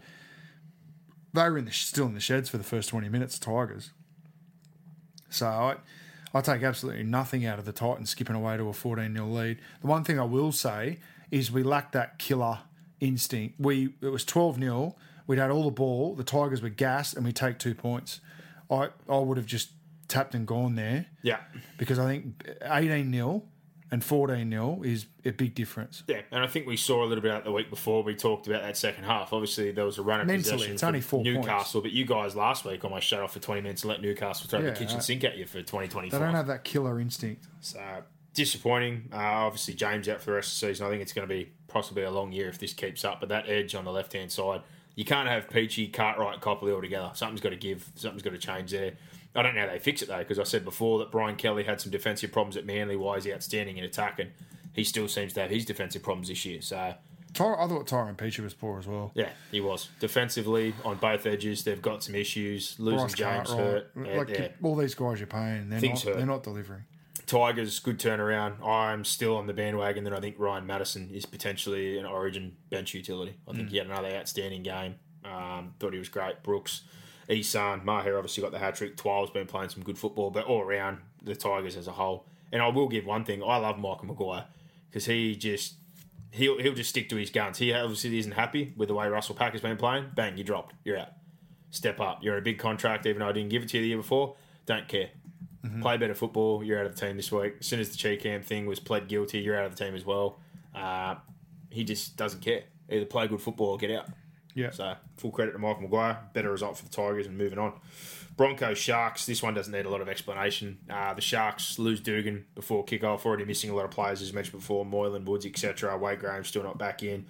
You got Fafita playing with a bung hamstring. You got Paul Gallen playing needled up. They call in Ronaldo Mulitalo, who's literally just been called up to the top squad this week. 18, 19-year-old kid who is a Queenslander. What a way to debut, mind you. I know he didn't have the best of nights, but good time to get a phone call as a Queensland kid to go playing up there when you've grown up in Ipswich at Suncorp Stadium. But too many kids on the field, too many injuries, and Brisbane, like you said, and we've been talking about, every week have been so close, and you could just feel that this was going to be the week, and it was. It was pretty straightforward. They got all over in the middle, and when you lay a good platform, Anthony Milford and your halves look better with the football, and they did. Their outside backs helped out, Jack Bird, these kind of guys, good yardage sets, but for the most part of the game, especially the first half, it was just all Brisbane rolling upfield. Off for Hengawi, Tavita Pengai Jr., Lodge back in, Haas. They've looked a lot better since Haas has been in the side, and then getting Lodge and Tavita Pengai back, that made their forward pack all the more impressive. I think the only disappointing thing for me, and the only thing that needs to be touched on in the game, is second half, one try apiece. If I'm Anthony Seibold, given the circumstances, the team we're playing, all those young kids, I want more points. I want us to be ruthless in the second half, and I think it was a real good building block heading into this week. But my message at halftime would have been 21-0. I want at least 3 more tries. You go on with this performance, kick them to death, squeeze them, turn them around, and just the bust last them 20 up. minutes were hard to watch. Yeah, The game was gone. They got comfortable and they were good. Yeah. Their opposition questionable. Yeah, but we're going to get a real good look at where the Broncos are at when they take on South this week. That's it. Sharks injuries. we've already lots of young kids, part of our set of six, etc. All those kind of guys. It's just more the question of I hope this doesn't ruin their season because they haven't just got one long-term injury; they've got 3 or 4. Yeah, has the potential to at a big chunk of time, which is really going to hurt. So hopefully they can eke out a few more wins, but it doesn't get any easier for them. They're going to play the Melbourne Storm this week. So yeah, hard times ahead. Manly Raiders, cracker game of football. Really enjoyed this game. Thought that didn't start off quite how Manly would have wanted it to. Their right edge got picked apart. Jack White went through quite easily. Then they just did a simple pass, and Croker tipped back into White and had a double in no time. It was almost 12-0. They were looking at Curtis Sirinen, Lachlan Croker, first game back in against his former club after a lot of poor injuries. And, it's blokes like that you just got to feel for at times. They just never seem to get on the field or never get healthy. But the way things turned around, the way that game ended up, I was really happy for Lachlan Croker against his old club, and he actually played some really good football. But Manly under adversity coming into the second half down to have Daly Cherry Evans go off basically right at the start of half and put in the effort they did. Their forward pack was immense. Their bench was immense. The effort they got out of Martin Tapau, Jake Trbojevic, Curtis Sheeran and Corey Waddell. Penrith would be looking at that one right now, I think, who was on a very, very small wage. And I know the players they had, sure, they could have found room for him somewhere. He's playing like an absolute world beater. The nice tip-on player that he put on for Marty Tapau is simply just a good footballer. Simple football. Things that people don't expect anymore. Get the ball a little bit of width, bang, tip on. Taking a support to the line with your carry. Just taking attention away from yourself. When Cherry Evans went off, I thought, they can't win. Manisi Fanu too. Fanu, excellent. Waddell, excellent. Jake just all over the park. And the big thing for me... Trbojevic isn't having to do a lot, though. Yeah, but you know what I mean? He's doing everything that he needs to do, but for me, last year, he looked very frustrated. He looked like he was trying to do too much. I get it, but he's still got that same passion to win, but he's just very focused on doing his job. And I just think they're more composed. They look like they're more organised, Manly. Their goal line defence is good. They back their defence. But the biggest thing for me in this situation, generally when you lose a dominating half, you put all the pressure straight back on the other half. Mm-hmm. That didn't happen. Fanu worked the ruck. The forwards laid a good platform. They got a couple of guys there that used to be junior 5'8" or a can ball player. They all chipped in. They shared the workload. Jake basically is a 5'8" with his skill set. Curtis Sirinen grew up playing 5'8". He had some touches. Corey Waddell, we played against him when he was playing club football and played some junior football. He's played some 6. All those guys got involved and just worked around Fanu. Yeah. Fanu started everything off in the ruck, manipulated. They've got a good forward pack. They rolled forward. Tapau, etc. The Lees likes of players all played really, really well. And these other guys all just chipped in around it. And they played good eyes-up football. They trashed the ruck, and it felt like for a 20, 30-minute period there, they could almost score every set. They had Canberra reeling on the back foot, and Canberra really struggled to adjust after they lost Jordan Rapana and fixed up their backline defensively. They swapped, I think, Leilua, it was, to the opposite side of the field. Yeah. Or I can't really remember right now what happened in terms of the reshuffle, but they had to change up their centre winger pairings. Bateman went to one centre spot, Leilua went over one side, Croker on a wing, etc.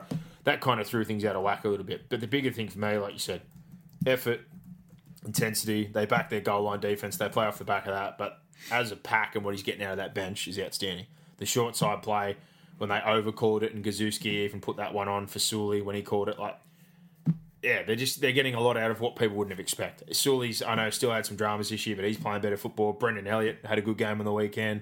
Garrick, there's just a bunch of names you would have looked at the start of the year and said, oh my God, this team's terrible, or this squad's terrible, and they're all... Mom deserves the best, and there's no better place to shop for Mother's Day than Whole Foods Market. They're your destination for unbeatable savings, from premium gifts to show-stopping flowers and irresistible desserts. Start by saving 33% with Prime on all body care and candles. Then get a 15-stem bunch of tulips for just $9.99 each with Prime. Round out Mom's menu with festive rosé, irresistible berry chantilly cake, and more special treats. Come celebrate Mother's Day at Whole Foods Market. Contributing. So full credit to Des Hasler and the Manly team, but yeah, no Fanua Blake, no Tom, lose Cherry Evans to come back the way they did in the second half. Yeah, Canberra were scrappy, but look, they were in a position to win it.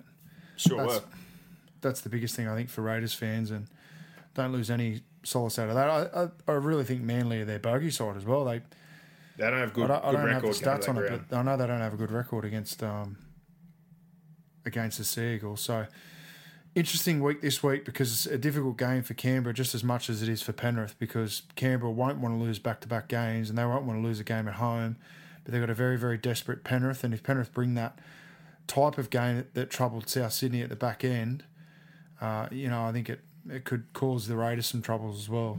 Yeah, completely agree with you. Manly, march on. Good result and pulled themselves in the top 8 nice and securely. They play the Dogs. Interesting to see now how they play without Cherry Evans. This is going to be a good game. I know Cherry Evans being out's bad, but Manly Dogs, Des against Where's his that game old at? club. I'm pretty sure it's at Lotto Land. Okay. So, yeah. Look, it's going to be LG, I'm guessing. I don't know if he was dropped or he's injured for Croker to come back in, but I'm guessing it's going to be Croker and LG. If not, they might have to pick an extra forward or put Siren on or someone in at 6. But if their forward pack plays the way they do and they've got Manisi Fanu and work in the double 9 situation, they're going to come up with points or be able to create enough if their forward pack does that kind of job again. But yeah, great win. Last game, this one for me doesn't need a whole lot of explanation, but Newcastle 28-14 over the Eels. It was simply a turnaround of attitude and intent. They came out and they finally did what you're supposed to do in a game of football. They had energy, they had intent in all their carries, they pushed on the football, they wanted to win the contact. They actually looked, finally, with what you'd expect from an NRL team, turning up to hurt the other side, get over the top and win all the simple contests. And it's funny what happens to your spine players when your forward pack lays a good platform. Because they laid such a good platform, Danny Levi, lo and behold, starts running the football, carves him an absolute new one, gets out 4 or 5 times very early on and lays on one of the tries where he goes clean through the back of the ruck. Mitchell Pearce looks better because he gets to play flat and with some width away from the play the ball off, quick play the balls when they're off the back foot and challenge the line. Ponga looks more dangerous because he's got space and defenders backpedaling and he's able to go at them. And it just all comes off the back for me of simply your forward pack winning, which I don't think they've been doing for the first few weeks. Parramatta's defence was diabolical. They made a shitload of errors. I think it's a little bit of fool's gold for Newcastle. They were obviously more desperate. Parramatta having to travel post the Bankwest flogging, all the, I guess, excitement and enthusiasm out of that, then having to go up, play an away game, was always going to be difficult, I think, for Parramatta to back that performance up. But Newcastle, the key word for me is consistency. I want to see it again and again and again. And if that's what they're going to have to do now in order to make the top 8. So let's just see.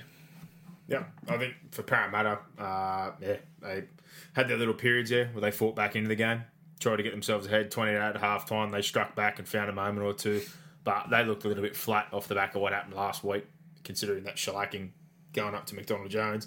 Newcastle, all sorts of desperation, but defensively, you're right. That intent we've seen from Parramatta and that killer attitude that Newcastle found on the weekend wasn't quite there. Oh, they made so many errors on play 1 and play 2 and just couldn't get out of their own way, Parramatta.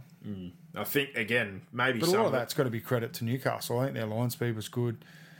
I think their attitude was much better, Newcastle. 100%. And that's why part of it, like I said, I think the players need to take some accountability. So it's good to see them step up on the weekend, but it means nothing if they don't do something about it again this week. So let's hope for the sake... They're going to have to string together a couple of runs, Newcastle, in order to make the 8. So what better way to start now? They've got the Warriors, don't they, over in New Zealand? Yeah. Tough road trip. And the Warriors, especially the way they played last week, are going to be no pushover. So interesting game, that one. Most definitely. For Newcastle, like I said, good to see the forward pack do that job. Hopefully that continues. And if that happens, you're going to see better from Levi, from Pearce, from Ponga, etc., all these guys. But, yeah, Lachlan Fitzgibbon, Barnett, Clemmer, Garvey, there was some effort tries there and some moments that were just pure effort. But you need to win contact. You need to want to be up for the contest, and they certainly were. So we'll see where they go from here. But we move on now to our fan questions. First one, Greg Bale says, players backing in the defensive line and falling into a crash tackle and getting a penalty for it. What do you think? That one is a bit of onus on both. Talking about the Sam Burgess one? It happens every week. Players turn into contact, obviously, and try and keep backing their way back. And in a way, there's accountability on both sides, but I don't like the way they back into tackles to keep pushing in contact, because generally when you're in that situation, if you're going backwards and I just sweep to the side, I put you on your back. And you get an east-west and a slow play the ball if you control it. The problem is a lot of guys tend to obviously do that under tuck and want to sit him down with someone on the legs, and you get put in that situation where you almost fold someone like a suitcase and get the neck in a bad position. But there's onus on both sides. But for me personally, when I used to run the football, I never wanted to turn myself around. I wanted to make good first-up contact and push if I had leg drive and then try and rip myself down, or if I hit and I kind of felt like I was getting caught up, you're immediately trying to fight for your front. But I never turned and gave up, because generally you feel like you're going to get put on your back. Well, naturally, they're going to try and push you back towards your own try line. So naturally, if you turn around, they're going to push you with your head down to your feet. Yeah. So you're not putting yourself in a great position. Mihal Maguire Now DC is down. Queensland slightly fucked or completely fucked. Also, a shout out to anyone in Amsterdam looking for some footy this weekend. The mighty Amsterdam Cobras will be taking on the Rotterdam Pitbulls in the first round of the Dutch comp. Dutch, yes. Yes, gold member. Yes, that was tasty. And speaking of tasty, €2 for beers all round. He'll be doing his best impression of a halfback. Good on you, Mihal. Mihal, love him. Good stuff. They're in trouble. Well, we spoke about it before, basically. There was lots of holes they were going to patch up with better players, and now we don't know quite what they're going to do. But they need some players to get healthy real quick or within that week or two out from Origin being picked, a couple of players to come back so they can try and fill things in. But at the moment, where is game one? Is that in Perth or is it in Queensland? No, Queensland. Well, that kind of helps, I guess, somewhat. But if they pick the side that you're kind of looking at right now, I have some guys that are a bit underdone. I think it's Queensland. And Perth, New South Wales get it right and win in Queensland, I think it may be a whitewash series if all goes Yeah, you've called that early clean. on. But we don't know what's going to happen the next few weeks injury-wise for New South Wales. Fingers crossed, nothing. Touch wood as we're sitting here. Simon Peter, with Cronulla's history of poor financial management, how long do you think it will be before the Sharks are back in stress and relocation talks? I don't know. I don't know enough about it. Well, all the talk about the financial thing, I think, was resolved because they finally got money from that investment the other week. They're talking about a $40 million windfall that's finally going to come in. So that should see them stable for a long time. They've got a good group of kids. But you know what rugby league clubs are like. I get that. Lose money. I just don't think they're going to be one of the teams that are going to be under pressure now. They've secured that thing finally. That was the big... I think the biggest thing for Cronulla is they've got a lot of juniors and their junior league is growing. So I think that's going to be of a great advantage there. Junior rep sides have significantly improved over the last 10 years. So I think that footprint, it'd be very, very difficult for the NRL to justify moving the Sharks anywhere with the footprint that they have. I just think, now that that's seemingly being secured because we heard so much about it Depends for so long. whether they're going to go financially or geographically.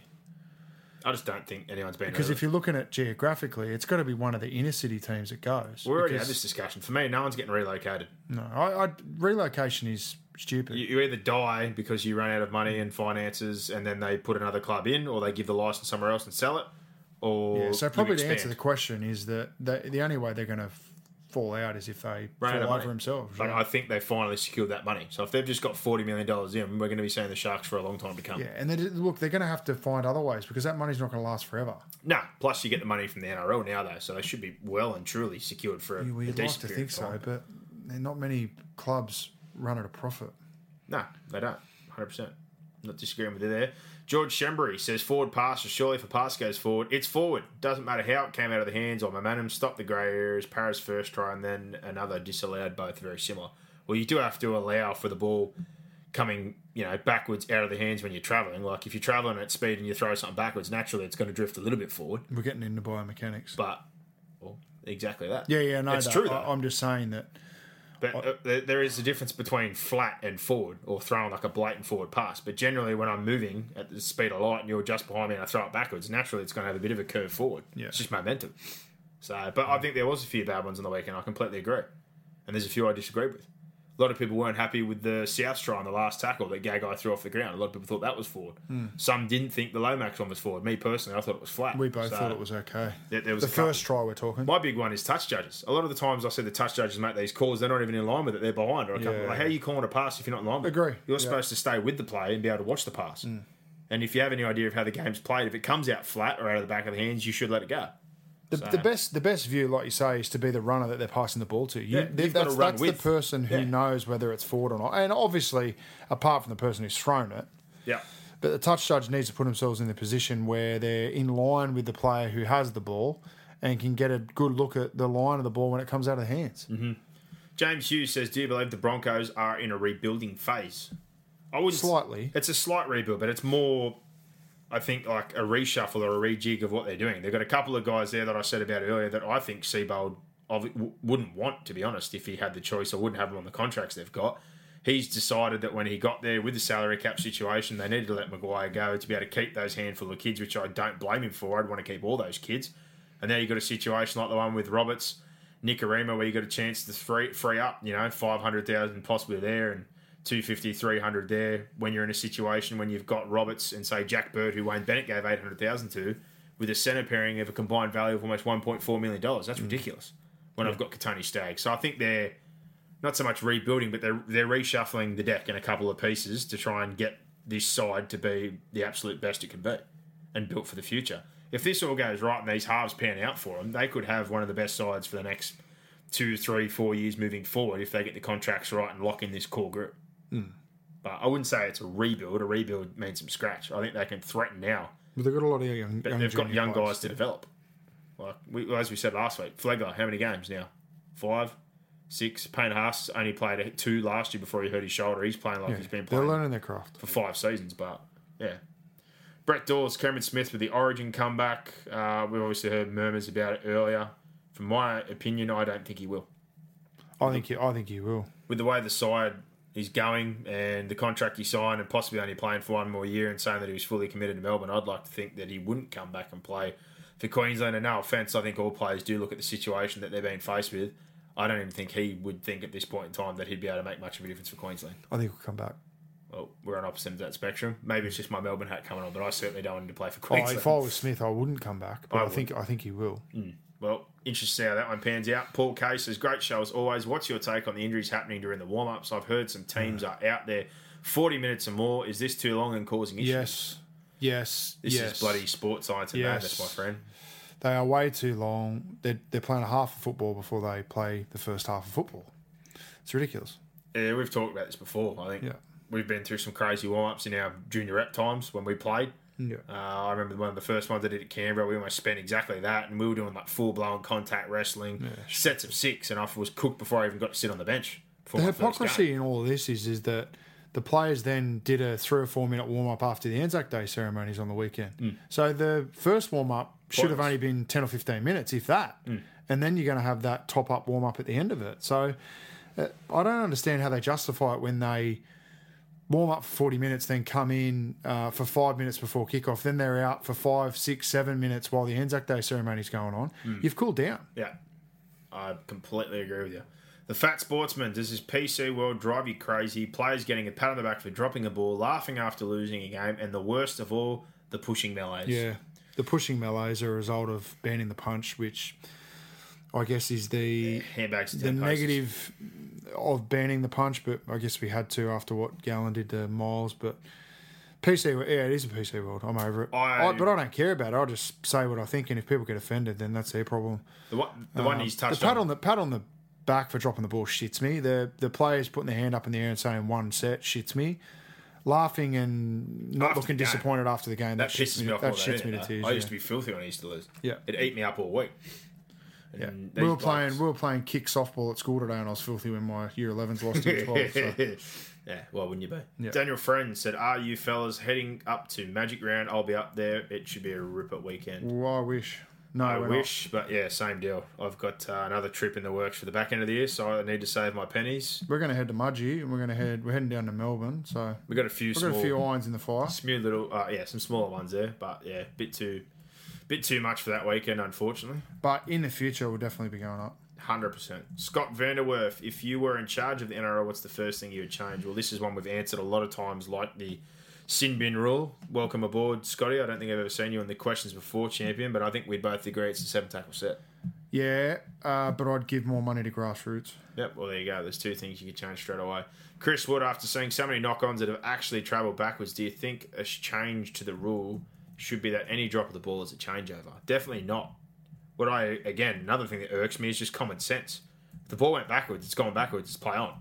Just because players turn around and yell, knock on, that doesn't mean the referee has to call knock on, which seems to be the case. Mm-hmm. There was a few on the weekend that were no different to the one where Ben Hunt threw a dummy to himself and fell over that the referees let go, but in that situation where it clearly went backwards, they decided to call a knock on. So, again, our officials should have a better grasp, or a good enough grasp of the game and the rules, along with the touch judges, to be able to see that ball went backwards and just say play on. Correct. That's the most frustrating thing at the moment. Ben Matarans, is there someone at Cronulla to blame for their injury toll, i.e. trainers and high-performance team, or is this pure bad luck? Bad luck. Well, bad luck. Matt Moylan's happened in-game. Johnson's happened in-game, and he's obviously had a couple of niggles. The Gallen chest injury was a result of a tackle. Fafita's one, again, fatigue in a game. Like, there are things that just happen under fatigue in a game of football. It's a strenuous game. Aaron Woods' broken foot is not something you can blame on anyone else. Wayne Graham's off an ACL injury that happened in contact, so... all this is just a result of football games. And Josh Dugan, pulling out the hamstring this week. How's anyone surprised about that? He's injured every week after every single tackle, so I wouldn't be blaming the training staff for Josh Dugan's issues, that's for sure. Josh Reed says, do you think the slower play the balls from less penalties is a positive or a negative? It seems like teams are struggling to bring it back off their own line and causing more lopsided possession counts. You go.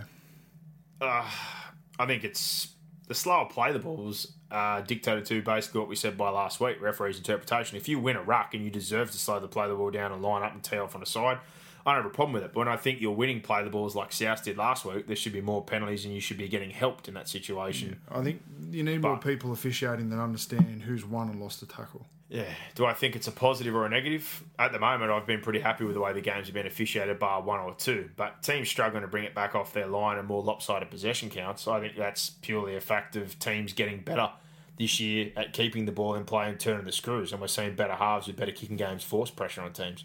I'm not putting that so much back on, possession and being able to tee off on players because play the balls are, key to set starts. Set starts come back to, again, what we talk about, some of these teams that have those big wingers. Look at Parramatta this year. How much is the difference has it made having Blake Ferguson and Mike Acevo compared to the year before? Set line or not, those kind of guys can absorb contact, get between defenders and get you quick play the ball. So I don't think it's all to do with, changes to the ruck. Matty Hunt said, who did you boys have for passenger of the week? For me, it's either Adam Blair or Josh Mansell. Ash Taylor by the length of the fucking straight. Well, there you go. Adam Blair, amazing stats in that game in Melbourne. He had one run. I think even Matty Johns called out Ash Taylor and said, look... $1 million. What's he doing? Yeah. I blew up about it plenty of times last year. I'm just at the point where I don't want to acknowledge him because he's not worth $1 million. I never thought he was. I don't think at the moment he's a first grader. No, he's not playing like a first grader. And if it's injury, like you said, or it's form, go play Queensland Cup. And if he's injured... rehab, get him proper and get him back on the field. Yeah. Adam Blair, how about this one? Matty Hunt brings this up. He had one run in that Melbourne game. It was a try. Yeah, we were 13 metres. He made 40 tackles, mind you, but he did miss 9. So, plenty of defensive work. But from a back row who's on $600,000, I'd like to think you're going to touch the ball more than once in a game. He needs to get in and do some more, yeah. Yeah, so I think I might go with Blair on that one. Cheers, Matty. David Hooper said, thoughts on Maloney to Super League, any inside mail? I'm pretty sure we mentioned... Yeah, inside mail, preview. yes. He's been shopped. Well, not being shopped, but he's looking at trying to secure a... He wants to go to France. So... We've heard plenty of things. But it won't be this year. Nah. Maybe at the end of the year or maybe at the end of next year. The thing I talked about... It's an iron in the fire. Is that they were pretty happy with Jerome Luai and that if he was able to secure the deal he wants longer term to go over there, he was really keen to go to the Super League, in particular France with a young family. Yeah. So, make no bones about it. He's happy where he is, but he knows he's probably not going to get a deal after this one. So if he can get a long-term deal overseas... Catalan will be the target. Yeah, and Penrith won't stand in his way. No, and that frees up money for them. And if they like Luai as much as they do, which is why they secured him, they push him in. And I think they also there's a little bit of that Maloney was a Griffin signing.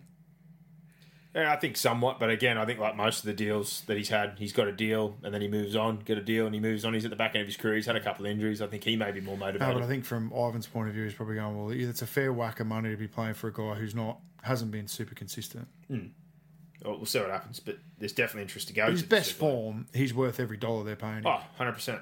Same at Farah says NRL to clear up what deal South did with Greg Inglis and how it doesn't affect their salary cap. Well, I think we've talked about this one before. Well, we don't know the ins and outs of it, but look, he's retired.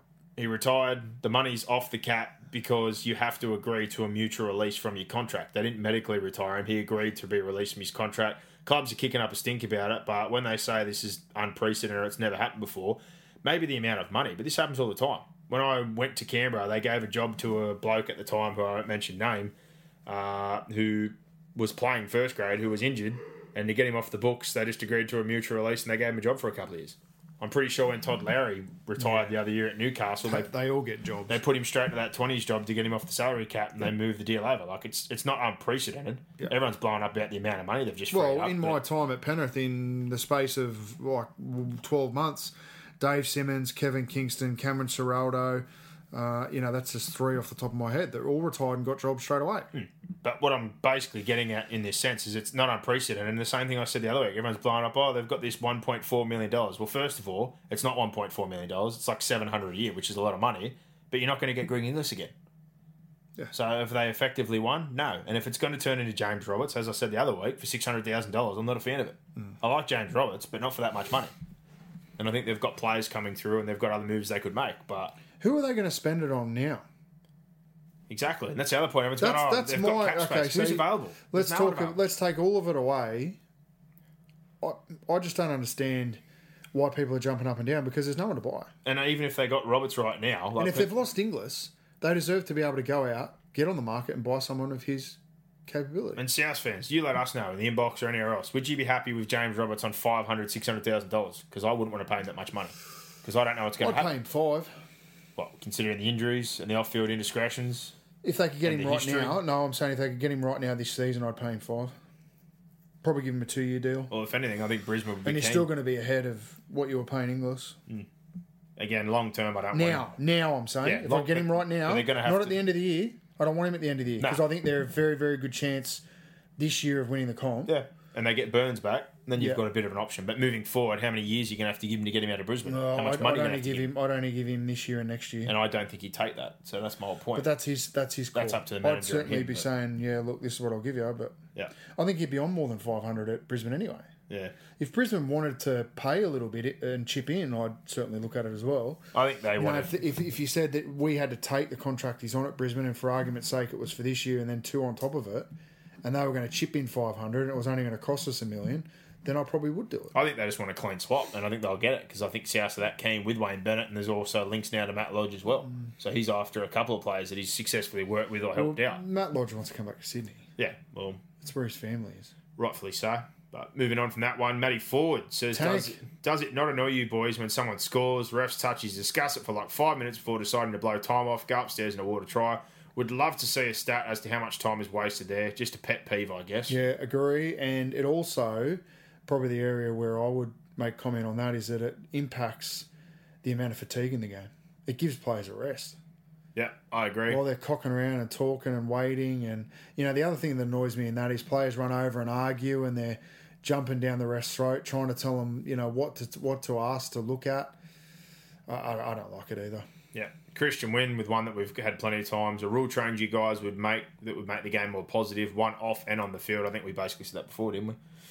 I think on the field, 7 tackle set. Off the field, I would like to see the reserve grade be a true reserve grade. I'd like to see every NRL club have a reserve grade team. Yep. I wouldn't disagree with that. That'd be much better. I know they link in now and get some financial help for some bigger clubs, say like a Mounties and a Wenty or whatever else, but you would like to see all of them in and fully develop their own. Brendan Ross says, what are your thoughts on the refereeing in Penrith vs South? Looked like there was nothing in the Burgess Crusher penalty, which ultimately led to South scoring and winning the game. Yeah, I thought Burgess put himself in that position, Brendan. But You can't. to the letter of the law, they put him in a dangerous position and it had to be and they penalised. folded So him. it was hard. Yeah, it's one of those ones, like I said, there's onus on both sides. So you can't push back over and land on top of the head. So Yeah. it's a bit two-way, but I don't know if it cost them the game. I think ultimately they defended their line outstandingly for the majority of the game, and the critical point was that extra set after defending for so long and then scoring at the other end of the field. What have we got here? Next up, Shazil Sheikh says, I'm looking at DC's injury as a potential blessing in disguise for Manly in long run. Our team is playing great footy. Defence has been mostly solid. If we can pick up a win or two in the next 4 or 5 weeks, we should still be in the 8 with a fresh Turbo and DC returning. Forward packs firing. How good is Waddell? Waddell's a gun. Penrith should never have let him go. I somewhat see where you're coming from, but they're not really coming back fresh. When you're coming back from an injury, you need to get form, game time under your belt, match fitness, those things you kind of struggle for. So if anything, I don't really want them having a long stint out and having to play themselves back into match fitness and form. On the flip side of that, for Tom Turbo, they've got no option but to finally let the hamstring heal, because it's clear with 3 or 4 re-injuries that every single time they've pushed the envelope. You need the guy on the field, so just get it right. Take 2 extra weeks if you have to, especially the way the team's playing, and make sure he can play the rest of the season. Well, it's a critical time for Manly because they're going to have Trebojevic out, DCE out, and there's only 4 games till Origin. And you know that they're going to lose the Trebojevic boys, DCE at least. So I think Desi would be thinking, if we can go 2 out of 4 here heading into Origin, that would put them in a pretty good spot. Yeah. Lee Turner says how the media, Kenty, etc. are putting pressure on Para to sign up their contract players. Sorry, according to them, stars. I think Para are playing it smart, not rushing to throw big money out there like they always do and get into cap trouble. Your thoughts? Totally agree. And I said it earlier that Parramatta went from getting flogged by Canberra, they flog West Tigers. They come out and get flogged by Newcastle. Their performances are inconsistent. I don't blame Parra for And not I've said it before the other day. I think Arthur can be locked up, and I think there's one or two you can do now, but I'm not doing everybody. Everyone's carrying on about the number. Like, it's 14 players. They won the fucking spoon last year. Look at some of the names that are in that 14 players. There's some guys there that aren't exactly being hotly pursued by other clubs. The only two I'd be really interested in talking to right now, because they're key position players, are Clint Gutherson and Mitchell Moses. The Gutherson thing, I agree that they have mishandled that. I think they've really mishandled that. Mitchell Moses, I don't know. The price that he went there on was apparently $850,000. Yeah, but we both agree that Gutherson's probably only worth 700. I think around that mark, yeah. But they didn't start there. They started at 400. That's fair. That's a fair point. Slowly eke their way up. I think they've mishandled that. Of the 14 players, though, Michael Jennings, Tuckering, a lot of these guys weren't good last year. And if I was going to talk to them now and potentially keep them moving forward, they're not getting anything close to what they were on previously or what's being discussed. But yeah, I'm not rushing for the other guys. I look at my spine players, though, that are young and got a bit bright future, and I know there's going to be interest in them. So I think they have to address those two pretty soon. And the coach. Yeah. But I'd sign the coach. a lot of the other guys, yeah, I'm in no rush. I want to see how they're going to keep playing, keep delivering. Ian Stanmore, what do you reckon about Adam Kieran did to Kearney to the point where Kearney chose to play a back row forward as a starting half and Kieran Foran not even named in the and Kieran not even named in the extended 20-man squad? Interesting. Well, the game that he got dropped after, I don't think he played that bad. Their forward pack was absolutely disgusting against me, and they got tore apart. And as we said before, as a half, you can't do anything if your forward pack can't do anything. Yeah. So I don't know what's There's happening more. with Adam There's Kieran, more but to it. yeah, maybe he's just that one's really hard to figure out. But at the same time, no offense to Adam Kieran, I don't think he changes the results they've had so far. But yeah, you definitely don't want to be iced out that quickly after you play the first 3 or 4 games, have a very good debut, and then suddenly you can't find yourself even in the extended squad. So yeah, there is a bit of weirdness around that situation. Andrew Wales says, I may be playing for the Sharks on the weekend. All hands on deck. Really hope we can get well soon. Noticed the Broncos dropped Nicarima. I thought Milford was the one to drop personally, and he's costing heaps more. He goes missing way too much. I think they both do. I think they both go missing, but again, with the dominant forward pack on the weekend, you could see what Milford delivers. They've invested heavily in Milford, so clearly they can't do much about that, mate. I agree, price tag-wise, he hasn't been delivering, and for you blokes, you need players back, and hopefully the win-loss column isn't too bad by the time they all do get back. Adam Chandler says, hey, Jonathan Thurston's commentary ruled him out of any chance of becoming an immortal. So clearly he's not a fan. I watch it on Fox League, mate, so I don't hear it. Yeah, I haven't seen a whole lot of the Channel 9 stuff this year, unfortunately. Matty West, hamstrings, what the fuck? There has been a lot of hamstring injuries, that's for sure. Not enough stretching, mate. Yeah, not enough stretching and not enough strengthening. I think a lot of guys do like front loading when they do their squats and stuff with their quads and glutes and other bits and pieces, but hamstring's definitely a fragile one, especially under fatigue in a game like that when you're changing direction and having blokes on you and twisting an extra weight. But yeah, very, very common injury this year for sure.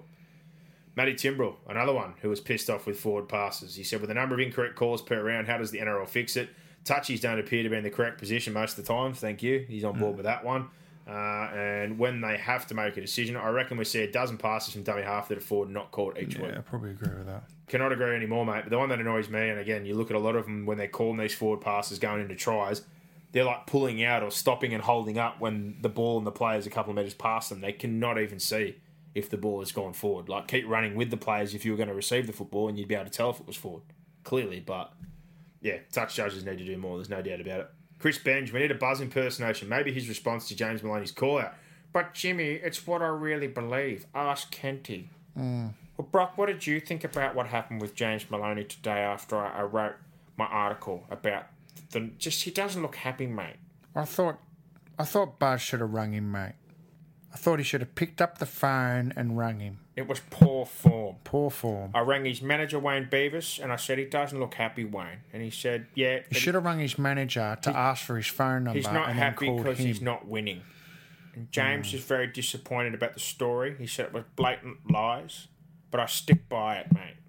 Wasn't it strange, like Jimmy Maloney's, he'd put it in his notes and then took a screenshot of it? I love it. He's so fucking tech unsavvy. But he's awful social media and he doesn't engage in it, which I love. He gets on the Big Sports Breakfast. I love the Big Sports Breakfast of a morning. He gets on there once a week. He's laid back, man. He doesn't care. I love it. You talk about PC culture earlier. He don't give a fuck. It's the best. Love it. It's great. I love the fact that every week they call him. What do they call him? Dory.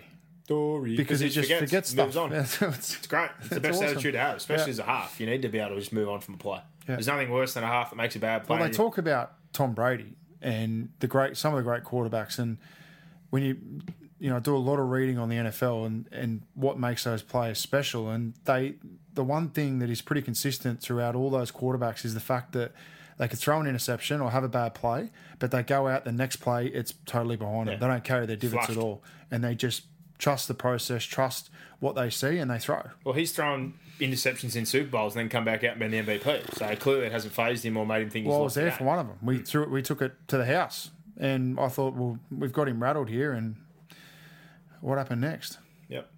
Robert Thomas-Vare says, random thought, after chain watching some footy the other day, I went and had a kip and dreamt about playing, couldn't run, couldn't step, couldn't bloody do anything. For players that basically live and breathe footy, would they be going to bed dreading a dream? Because I can imagine they wouldn't dream it shitloads more than I would. It would be crap. Interesting. Very interesting. I like it. Robert, you're having better dreams than I am, mate. Random I can tell you thought. that. That's good. That's a very random thought. We are random people, that's for sure. I don't know. I didn't usually used to dream or visualise a whole lot when I was playing, to be honest. My dreams generally a lot weirder than me playing rugby league. Let's put it that way. I slept better as a player. I don't sleep as well as a coach. Nah, I probably agree with that. Little control over it. There's a lot more things I think about rather than I used to be excited to play and I used to fall asleep a lot easier. It's easy to be a player. Also, when I was a lot more fatigued, I used to sleep a lot better as well. Used to sleep like a log. William Hellregal says, would you pay $500,000 for Nicarima? Also, what's your view on the Aussie media listing the Warriors as a B-list in the NRL? I remember last year Greenberg saying that our game was of less importance than others in the same round after the Storm penalty this week and the NRL VP admitting the error. Billy Harrigan, quote, is making the rounds again. It's our comp. They're not welcome in it. Is that a consensus in Australia? Are we generally viewed as a negative impact because of the travel? Absolutely not.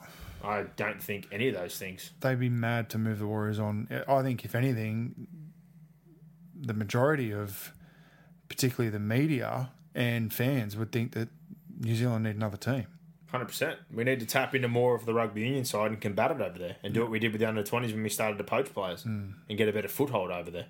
I think that's a pretty medieval notion. I don't think the NRL would think like that. And would I pay I think, half? if anything, we're going to see more international teams. I think the sooner they can get Fiji in the New South Wales Cup, like they have Papua New Guinea into the Queensland Cup, they could do it with the Cook Islands, they could do it with Samoa and Tonga if they wanted to, or just have an Islands team.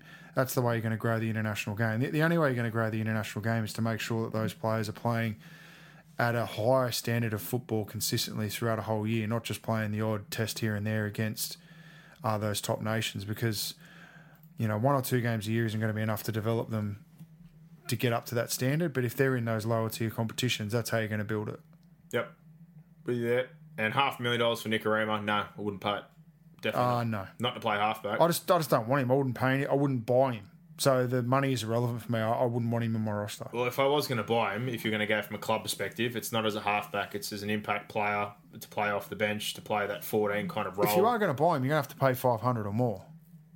But I don't want him, is what I'm saying. Yeah, fair enough. Ben Nobes. I don't want him, mate. Ben Nobes says, also for a footy-related question, second week in a row, Roosters came out lacklustre in second half and lost their lead. What's going on? Think they're getting a bit cocky, pun intended. No, I don't, mate. I was at the ground. It was magnificent. The SCG. To quote you, it was exceptional. It was exceptional. I absolutely loved it, Kenty. I've fallen back in love with the game. That's what he said on Controversy Corner on Sunday. Outstanding. Robert Sim, if chickens became extinct, that'd be a nightmare for me and you. What meat should KFC swap to? None. I don't know if the herbs and spices would work on anything None. else, but I'd Tofu. bloody eat it. Bread. Just start deep frying bread. A Kentucky fried batter, what else could it go on? I don't know. You ever have those, look, send us an inbox if you know what I'm talking about here. But a Porto used to have these... Bondi bites. No, not Bondi bites. They were these long, similar to cheese sticks that you can buy in America, deep fried mozzarella sticks. They were, as long as your finger. They were bloody And they brilliant, had like a potato-y, risotto-y type no idea what you're talking about. interior to them. Bloody hell, they were nice. Anyway, they've been off the menu for 10 plus years now. But if anyone can remember, I remember going there into Bondi when I was playing at the Roosters, playing SG ball at the Roosters, and we used to get them after training. Me and the old man used to grab them on the way home. All I can say is, Robert, don't ever mention chickens becoming extinct. Please. So a Porto, and I don't know what they were Nightmare. called. So in boxes, someone's got to remember them. I must have been the only person eating them. That's why they came off their menu. Yeah. Stephen Moorcroft, if you could get rid of a current side, bring back any old side, who would you go and who would you bring back? I'd get rid of the Titans and I'd bring in back the Chargers, mate. The Chargers, Brock reckons. Well, because it's a hypothetical, not one about relocation or teams getting flicked right now to bring back an old side. I don't really know. I really wasn't old enough when a lot of the teams were moved on, to be honest, or kicked out of the comp. I'd probably bring back someone like the Bears or Newtown or someone random like that, but Newtown doesn't really have a spot to play in now or a stadium to go to. So maybe someone like the Bears if they relocated. In all seriousness, I'd get rid of one of the Sydney teams, probably the Bulldogs, because I don't like the Bulldogs. Oh, And you've done that twice. You're going to lose more people. We've lost all the Bulldogs fans. We lost a fan because apparently you don't like the Sharks. No, I don't know. Look, one of the Sydney teams, okay? And I'd get Perth in. You got to be more careful about what you say in this PC world, all right? You're offending people. Yeah. Calm down. I don't like the Bulldogs. That's it. I was a Roosters fan.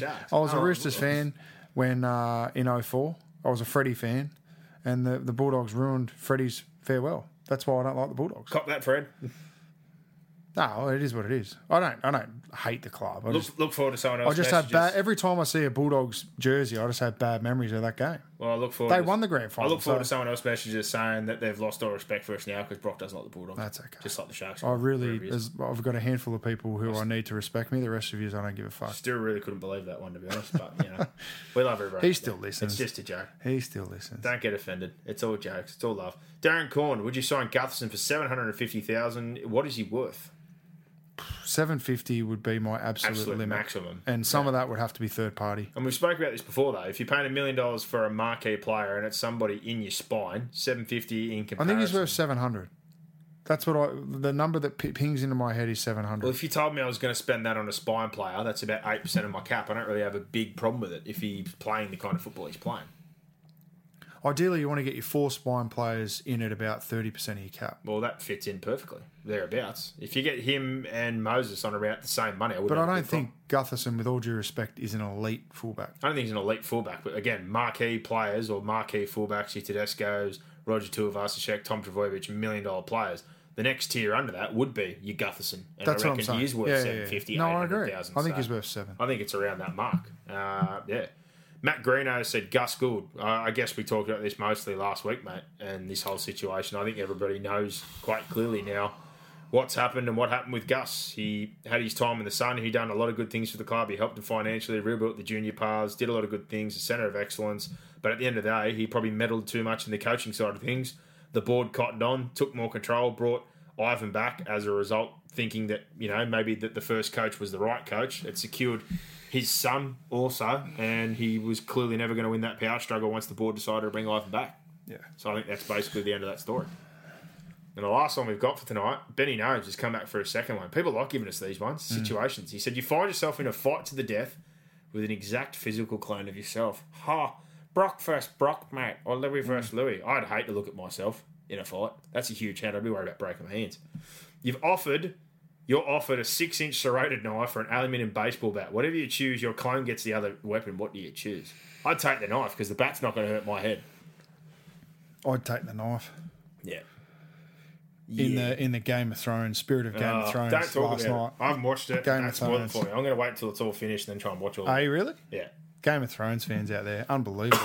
I'm going to... Unbelievable last night, mate. It hasn't caught on. I watched a little bit with you when you still bloody live with us. How long ago does it start? Started It in feels like a lifetime ago. 2010. It's in the eighth season. It is fucking magnificent. If you don't watch it, if you think I'm a nerd for watching it, pull your head in, go and watch it.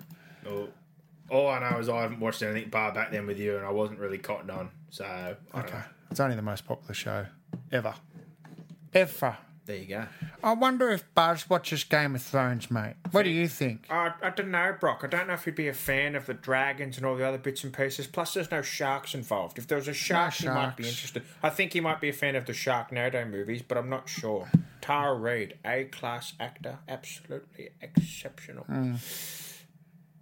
Rightio. Someone's asking, NRL CEO, who's winning and who are you captaining? We don't have captains. Yeah, we do. No, we don't we? I think we do. I've been captain of people. Have you? I captained Cody Walker the other week when he scored a 4-bag. And who's winning? I think I'm on top. Yeah, you are. I'm doing good. Oh, I didn't change my team last week. I've got a couple of injuries that have crept in, though. It's starting to hurt me. Rookie error. Starting to really Rookie error from Brock, mate. Didn't change my team. And I'm sorry, I got one last one here that I forgot about in the inbox. Fan question from Pat Crosby. He says, I'm pretty sure the voluntary tackle still exists, so why aren't the rest blowing it when it happens? Darius Boyd is the worst offender.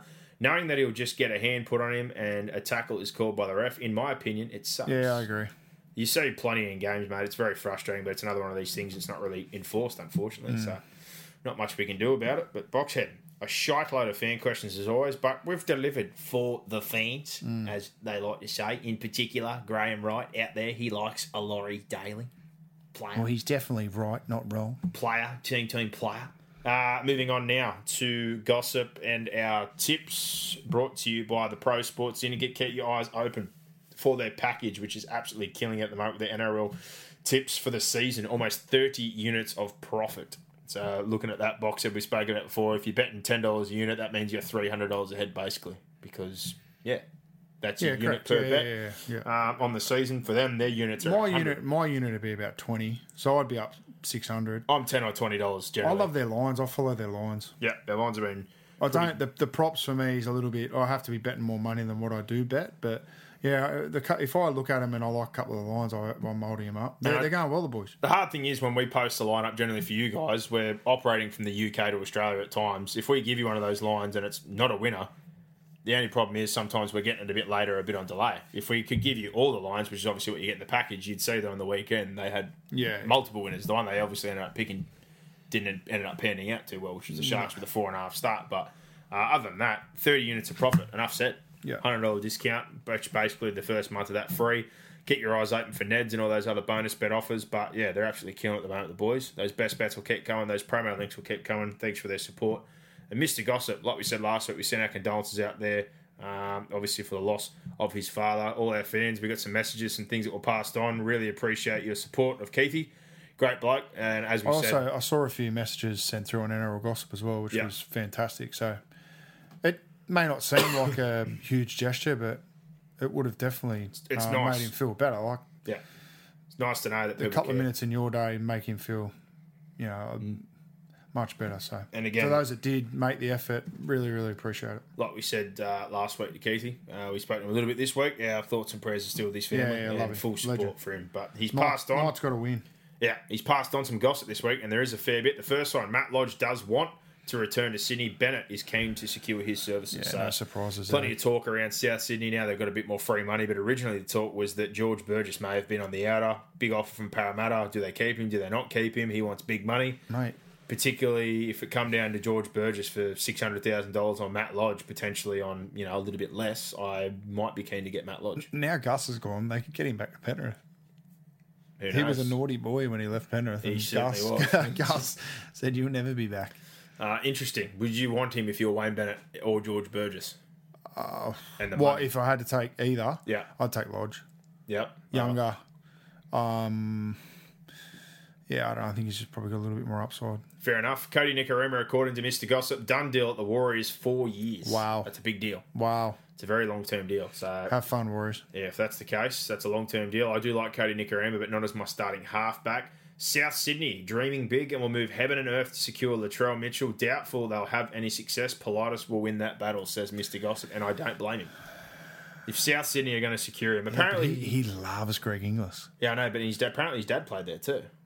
Wow, okay. But if I'm looking at both sides of the fence right now and what the Roosters have done for me and the whole setup, if I'm Latrell Mitchell, I want to play for the Roosters. Unless he's got boyhood ties to South, which he might because of his dad. That might be enough to pull the heartstrings and GI is involved with the club. Yeah. So who knows? But I dare say exactly what he said. If you want to get into a fight with Politis as far as cash and everything else is he's won a comp at the Roosters. He'll move heaven and earth. He's already won a comp. I get that. He's won a World Club Challenge. If they're going to move heaven and earth, I dare say that bloody Nick Politis will do the exact same thing. Yeah, no, I agree. I also think the coaching situation, no offence to Wayne Bennett, I think he's a great man manager as well. But apparently Trent Robinson's just got this down to an art form. They know when he's off. He likes to go home. He doesn't really like the big city. He goes to Taree a lot of the weeks if you see him on Instagram. I think he just does a great job managing him. For his own sake and his own career, I don't think he could be in any better a spot. I'd be shocked if he left the Roosters. That's not a knock on South. I think they could do just as good a job. But I think Trent Robinson is the coach for him during his career. He needs to stay with Trent Robinson. Agree. Wayne Bennett to me is a couple of years at South, then he's gone. Who's next? Who takes over? Does the environment change? I like him where he is right now in the environment with that playing group. Yeah, me too. Des Hasler, according to Mr. Gossip, is super confident that Gutherson will be back at Brookvale. Wow. I still am confused as to how this works as far as fullback, 5'8", Tommy Trbojevic go play 6. I don't know. With a hamstring injury, it's probably not a bad thing for him to move into the front line, but at the same time, I think he's so effective from the back, I'd rather him play there. Yeah. And I've paid him to play fullback. So that one's interesting for me. I don't know if I'd be able to pay big money to fit Gutherson back in unless he was playing fullback. Yeah, where's he going to play would be my question.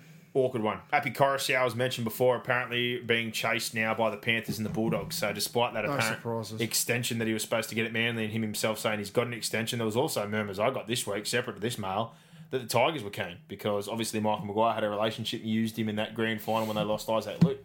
And they need a 9 moving forward. So people sniffing around Coruscant, and I'm sure he feels the pressure because Fanu is playing outstanding football. And there you go. I think that'd have more to do with Fanu than the other clubs. Yeah, I 100% agree with you. He'd be looking to move. There is your gossip for the week. Thank you to Mr. Gossip. And we get into our tips from last weekend. Boxhead, we both got 5. Mr. Gossip got 4. You two are both equal on 33. I'm now last on 32. Things looking a little bit better. You're one behind, mate. Best bets. You had a winner last week, but we're still not doing the best. We're going all right. 2 from 14 and 4 from 14. Yeah, we're down. I'm going to work it out into monetary value by next week. Fair enough. We'll see how we're going. But we'll jump in our tips for this week, brought to you by the Pro Sports Clinic. Keep your eyes out for their package, their best bets, and all those promos. First game, Rabbitohs Broncos, Thursday night, absolute blockbuster. For South, there's no changes to the lineup that won last week. For the Broncos, Tommy Dearden, as we know, the 18-year-old comes in to replace Cody Nikorima as the only change. And with that being the case, big occasion to play your first game against one of the table-topping sides in Sydney. I'm going to stick with South, but I think there's a real element here, especially in the centres, where they've been exposed by a couple of teams so far, particularly Kyle Turner's side of the field for the Broncos to try and go at them if they can match them in the middle. But I'll stick with South. I'm going to go Broncos. Go on the upset. I think South are ready to lose. I think they are as well. But just bring an 18-year-old halfback in. I do like the kid, but it's a massive ask this week to play your first game. So I'll skip that one. And Mr. Gossip, he is on board with South as well. And the odds with the Pro Sports Syndicate, $1.52 for South, $2.55 for the Broncos, -5.5 the line, 1 to 12 South, 293.80 for the Broncos, 13 plus South, 285, 650 for the Broncos. Cowboys, Titans, with the way things have been going the last couple of weeks. Cowboys, Tamari Martin, obviously, is out, unfortunately, with that injury. All the best to him. Jordan Carr, who goes back to fullback. They've got Tom Opachak called back in to play in the centres. Tamalolo is again named in the reserves, but we don't know if he's going to play. Titans, several changes for Garth Brennan. Jared Wallace is back. Moeaki Fotuaika drops to the bench. Philip Sami is in on the wing with Dale Copley out injured. How the fuck does Fotuaika get dropped to the bench? He's played enormous the last 2 weeks. And he's only 19, the kid. He goes all right. AJ Brimson is back on the bench, and Jai Whitbread and Jack Stockwell. Well, made the wrong changes. Ash Taylor should have been dropped. Brimson should have come straight in. Put Roberts in the 7. Yeah, I'm not disagreeing with you. Far out. All right. I don't know. Can I tip no one in this game? Because they both suck. It's at North Queensland. So yeah, I'll go Cowboys. With that being the case. Know. But I have no idea. Jordan Carhu, to me, is not a fullback. I play him in the centres or on a wing, and I put Ben Hampton to fullback. Ben Hampton's still on a wing. Yeah. You need a ball player. You need speed. You may see that shuffle. I agree. Carhu's a solid player, but he doesn't have speed or impact. Ben Hampton can dart around. He's quick. He can pass. Like, put someone back there who's at least dynamic. It's an absolute toilet. And Greenville's still starting at 9. Yeah, ridiculous. Because he's playing like a bastard. More minutes. He made a couple of key errors in that game on Friday night, Jake Greenville. Looking at this right now, the way he's named this side, Carhu would be one of my centres. Opachak would either be in the side or not in the side at all. And then O'Neill like on a wing. Like, I don't see the point in that. He's either a centre or he's not playing. Oh, move on. We've spoken about this too long. I'll go Cowboys, just home. Again, I'll go with the home team in a 50-50 game. Mr. Gossip going the upset with your mob, the Titans, with the Pro Sports Syndicate. Cowboys $1.70, $2.15 for the Titans, -2 the line, 1 to 12 Cowboys, 280, 3.20 for the Titans, 13 plus. Cowboys 375, 75 for the Titans. Sharks Storm at Shark Park, or better known now as PointsBet Stadium. The prison. Looking at this one, the Prees, we love it. Sione Katoa comes back on the wing after missing the last 2 games, and Ronaldo Mulitalo goes into the reserves. Kyle Flanagan comes in at 5'8" for Sean Johnson. Britt Nikora back in the back row from suspension for Melbourne. Just one change with Nelson Asafa-Solomona starting this week, and Welch goes back to the bench. Storm win easy. Yeah, with all the young kids in. I'm going to have this as one leg in a multi. There you go. Well, Storm, $1.40. Stealing money. Clean sweep here on this one. We're all on Mr. Gossip as well. The Pro Sports Syndicate, $1.40 for the Storm, $2.95 for the Sharks, -6.5 the line, 1-12 Storm, $2.94 for Cronulla, $13, $2.65 for the Storm, $7 for the Sharks. Raiders, Panthers. This hopefully will be a cracker game of football. Raiders, Jordan Rapana's out with that rib injury, so Bailey Simonson, the young man who debuted week 1 and scored a try against the Titans, comes back in to replace him in the wing. Hudson Young and Corey Horsburgh have come back in to swap with Murchie and Emre Gula. So, again, he's still working those young guys on and off his bench to build up a bit of experience.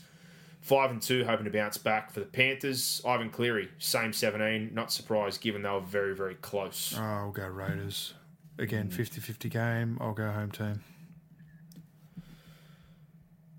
Go and do it, mate. You're going to go the Panthers, mate. I don't know what it is, Brock. I've just felt like I've got to tip him because I bagged Maloney out. Now I think he's going to come out and have a barnstorm. I felt like they were going to get the job done, mate, and they defended a bit better and their attack was better. But the Raiders on the weekend, I thought defensively with that reshuffle, struggled a little bit, mate. So I look at this now, but going back down to Canberra, it's a hard ask, daytime football. McDonald's Park, hold on, is this a country game? McDonald's Park. I don't think that's Canberra Stadium. Let me have a look, my friend. So, I don't know. This is... it's a big ask. It's in Canberra. I'll stick with the Raiders, but I bloody want to tip the Panthers. I really do want to tip the Panthers. I just get the feeling, a bit like Brisbane, that they need to win. They really need to win a game. But we're all on the Raiders. Mr. Gossip's on there as well. Pro Sports Syndicate odds, $1.73 for the Raiders, $2.10 for the Panthers, -1.5 is a line. 1-12 Raiders is $2.80, $3.15 the Panthers, 13 plus the Raiders, $4, $5.25 for the Panthers. Wagga. There you go.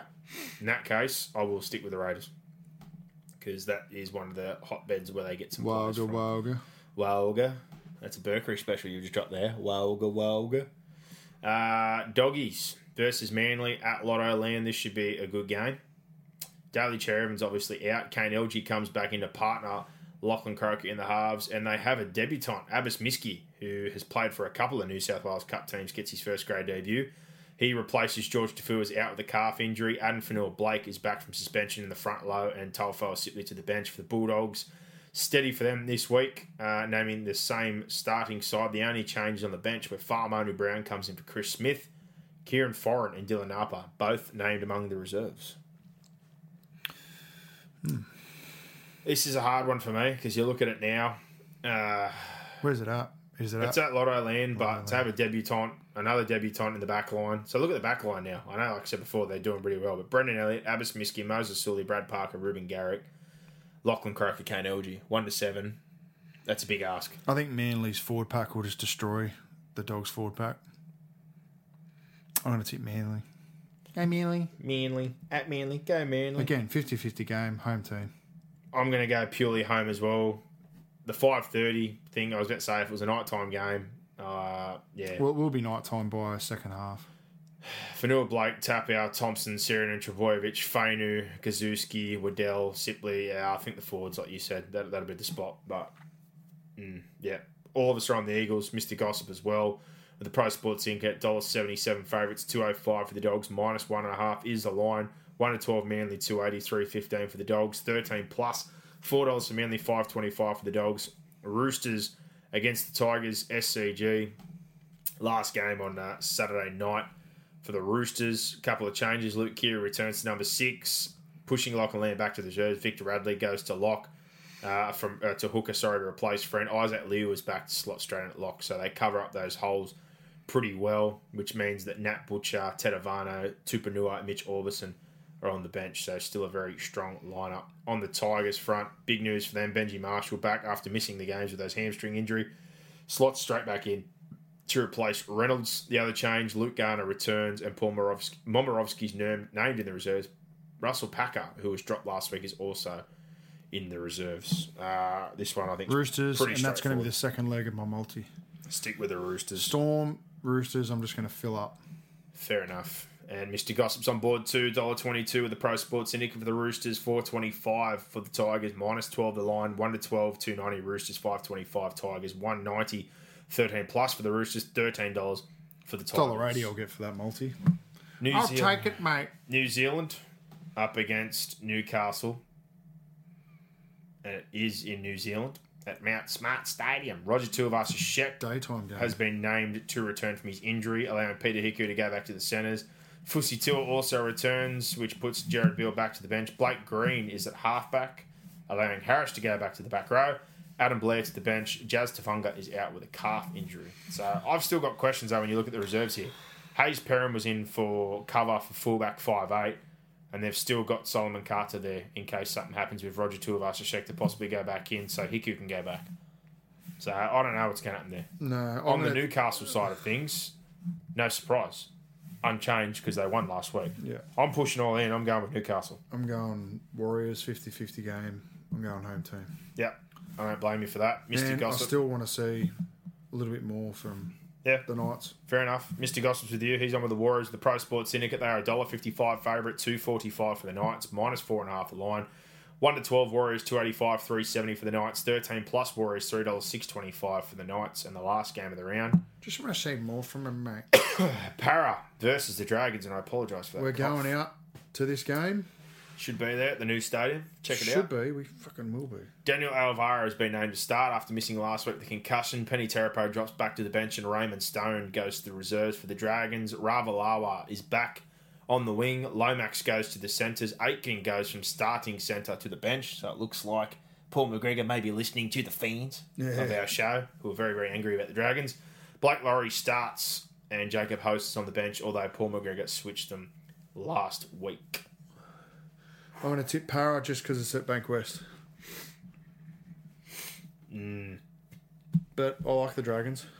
I like the way they've been playing as well, and I think last week was a bit disappointing. This is interesting. I'll go the Dragons, but not with a whole lot of confidence, and I think last week took a little bit out. But the big thing here for me, short turnaround for the Dragons last week. They're coming off a 10-day rest, and I think they needed it. Yeah, So, that's big. Expecting them to come here fresh, fired up, ready to rock and roll. And this one, very, very close with the Pro Sports Syndicate. $1.88 for Para, $1.92 for the Dragons. -1 is the line. 1-12 Eels, $2.90, $3.05 for the Dragons. 13 plus Eels, $4.33, $4.75 for the Dragons. I'll take second of my best bets. Eels minus the 1.5, $1.96. So you got Storm, Roosters, $1.80. Yeah. And what do you want, Para? Para minus 1.5 or -1 it is at $1.96. Like you. For me, this is... You're struggling this week, mate. I'm having a look, mate, and I just don't like a lot of the lines. I don't like some of these games head-to-head. I think it's quite unreliable, and I'm not too confident. That's why I'm going the top two teams and the team with the best home field. That's my theory this week. It's not a bad idea, Brock, mate. I don't know. mind where you're coming from in that circumstance. I think you've made a smart decision. I really do, mate. My record would suggest I haven't, mate. Yeah. Yeah, fair enough, Brock, mate. Oh, I'm hurting this week. Most weeks I've usually got something I jump straight into. Yeah, you do. You're usually well ahead of me. But you're not tonight, mate. You're a little bit off the boil. You may be coming down with the flu. I've got a bit of a cough. It's been a long day at work, and I'm a bit rattled as far as who to tip, mate. And my best bets last week, I was fairly disappointed with myself. I expect better. Mate, gambling's a fucking mugs game. Try win combos have usually been my bread and butter. We'll do it. So I'm trying to think of somebody. Somebody I like in one of these games to crash over somebody. Who's running at Ash Taylor? That's a fair point. The only problem is I don't trust the Cowboys. So, well, given what I've just said and two of the teams I've tipped, I don't really have a lot of confidence in either of these. But if I was going to have a tenner on one of them, I'm going to take the Dragons 1-12. Yeah, if they're winning 1-12. I think that'll be a close, ugly game, considering. Yep. What's your next one, mate? What do I get for that? I get 305. I'm going to take Newcastle 1-12 too. I think if they win, they could win by 100. I have zero confidence. The Warriors are either really tight and win, or they just get fucking... Well, the other one I kind of looked at, to be honest, was just because at the prison is Storm 1-12 or Penrith in Canberra. Penrith 1-12 is not a bad bet. But yeah, there's a few there. I'm not really confident, but any of those, I think there could be an upset in one of those games. So that's what I'll go with for this week. But done for another week. Hefty show. Plenty of content. All the good stuff as usual. Thanks to Penrith Solar Centre for supporting us always. Remember, get in contact with them if you're looking for a system. There's no better way to save on your power bills. www.penrithsolar.com.au or get in touch on 1800 20 29 30 and the Pro Sports Syndicate. Look at the links on our page for the package, the discount there. They're killing it this year, the boys. 30 units of profit. Absolutely smashing it. So for them, they're $3,000 up because they bet in $100 units. If you bet $10 ahead like I do on most games, you'd be ahead $300 on the year. So big thanks to the Pro Sports Syndicate. And most importantly, big thanks to you, the fans, the listeners, the people who love rugby league and two blokes who just like to gibber about the great game. Get onto iTunes, rate, review us, send us your fan questions at any time, and keep loving your rugby league and the show. We appreciate your support. For now, enjoy your week and enjoy your rugby league. Bring it on. Give us more. Give us more. Where are you going? What's going on here? Is that it? Is that it?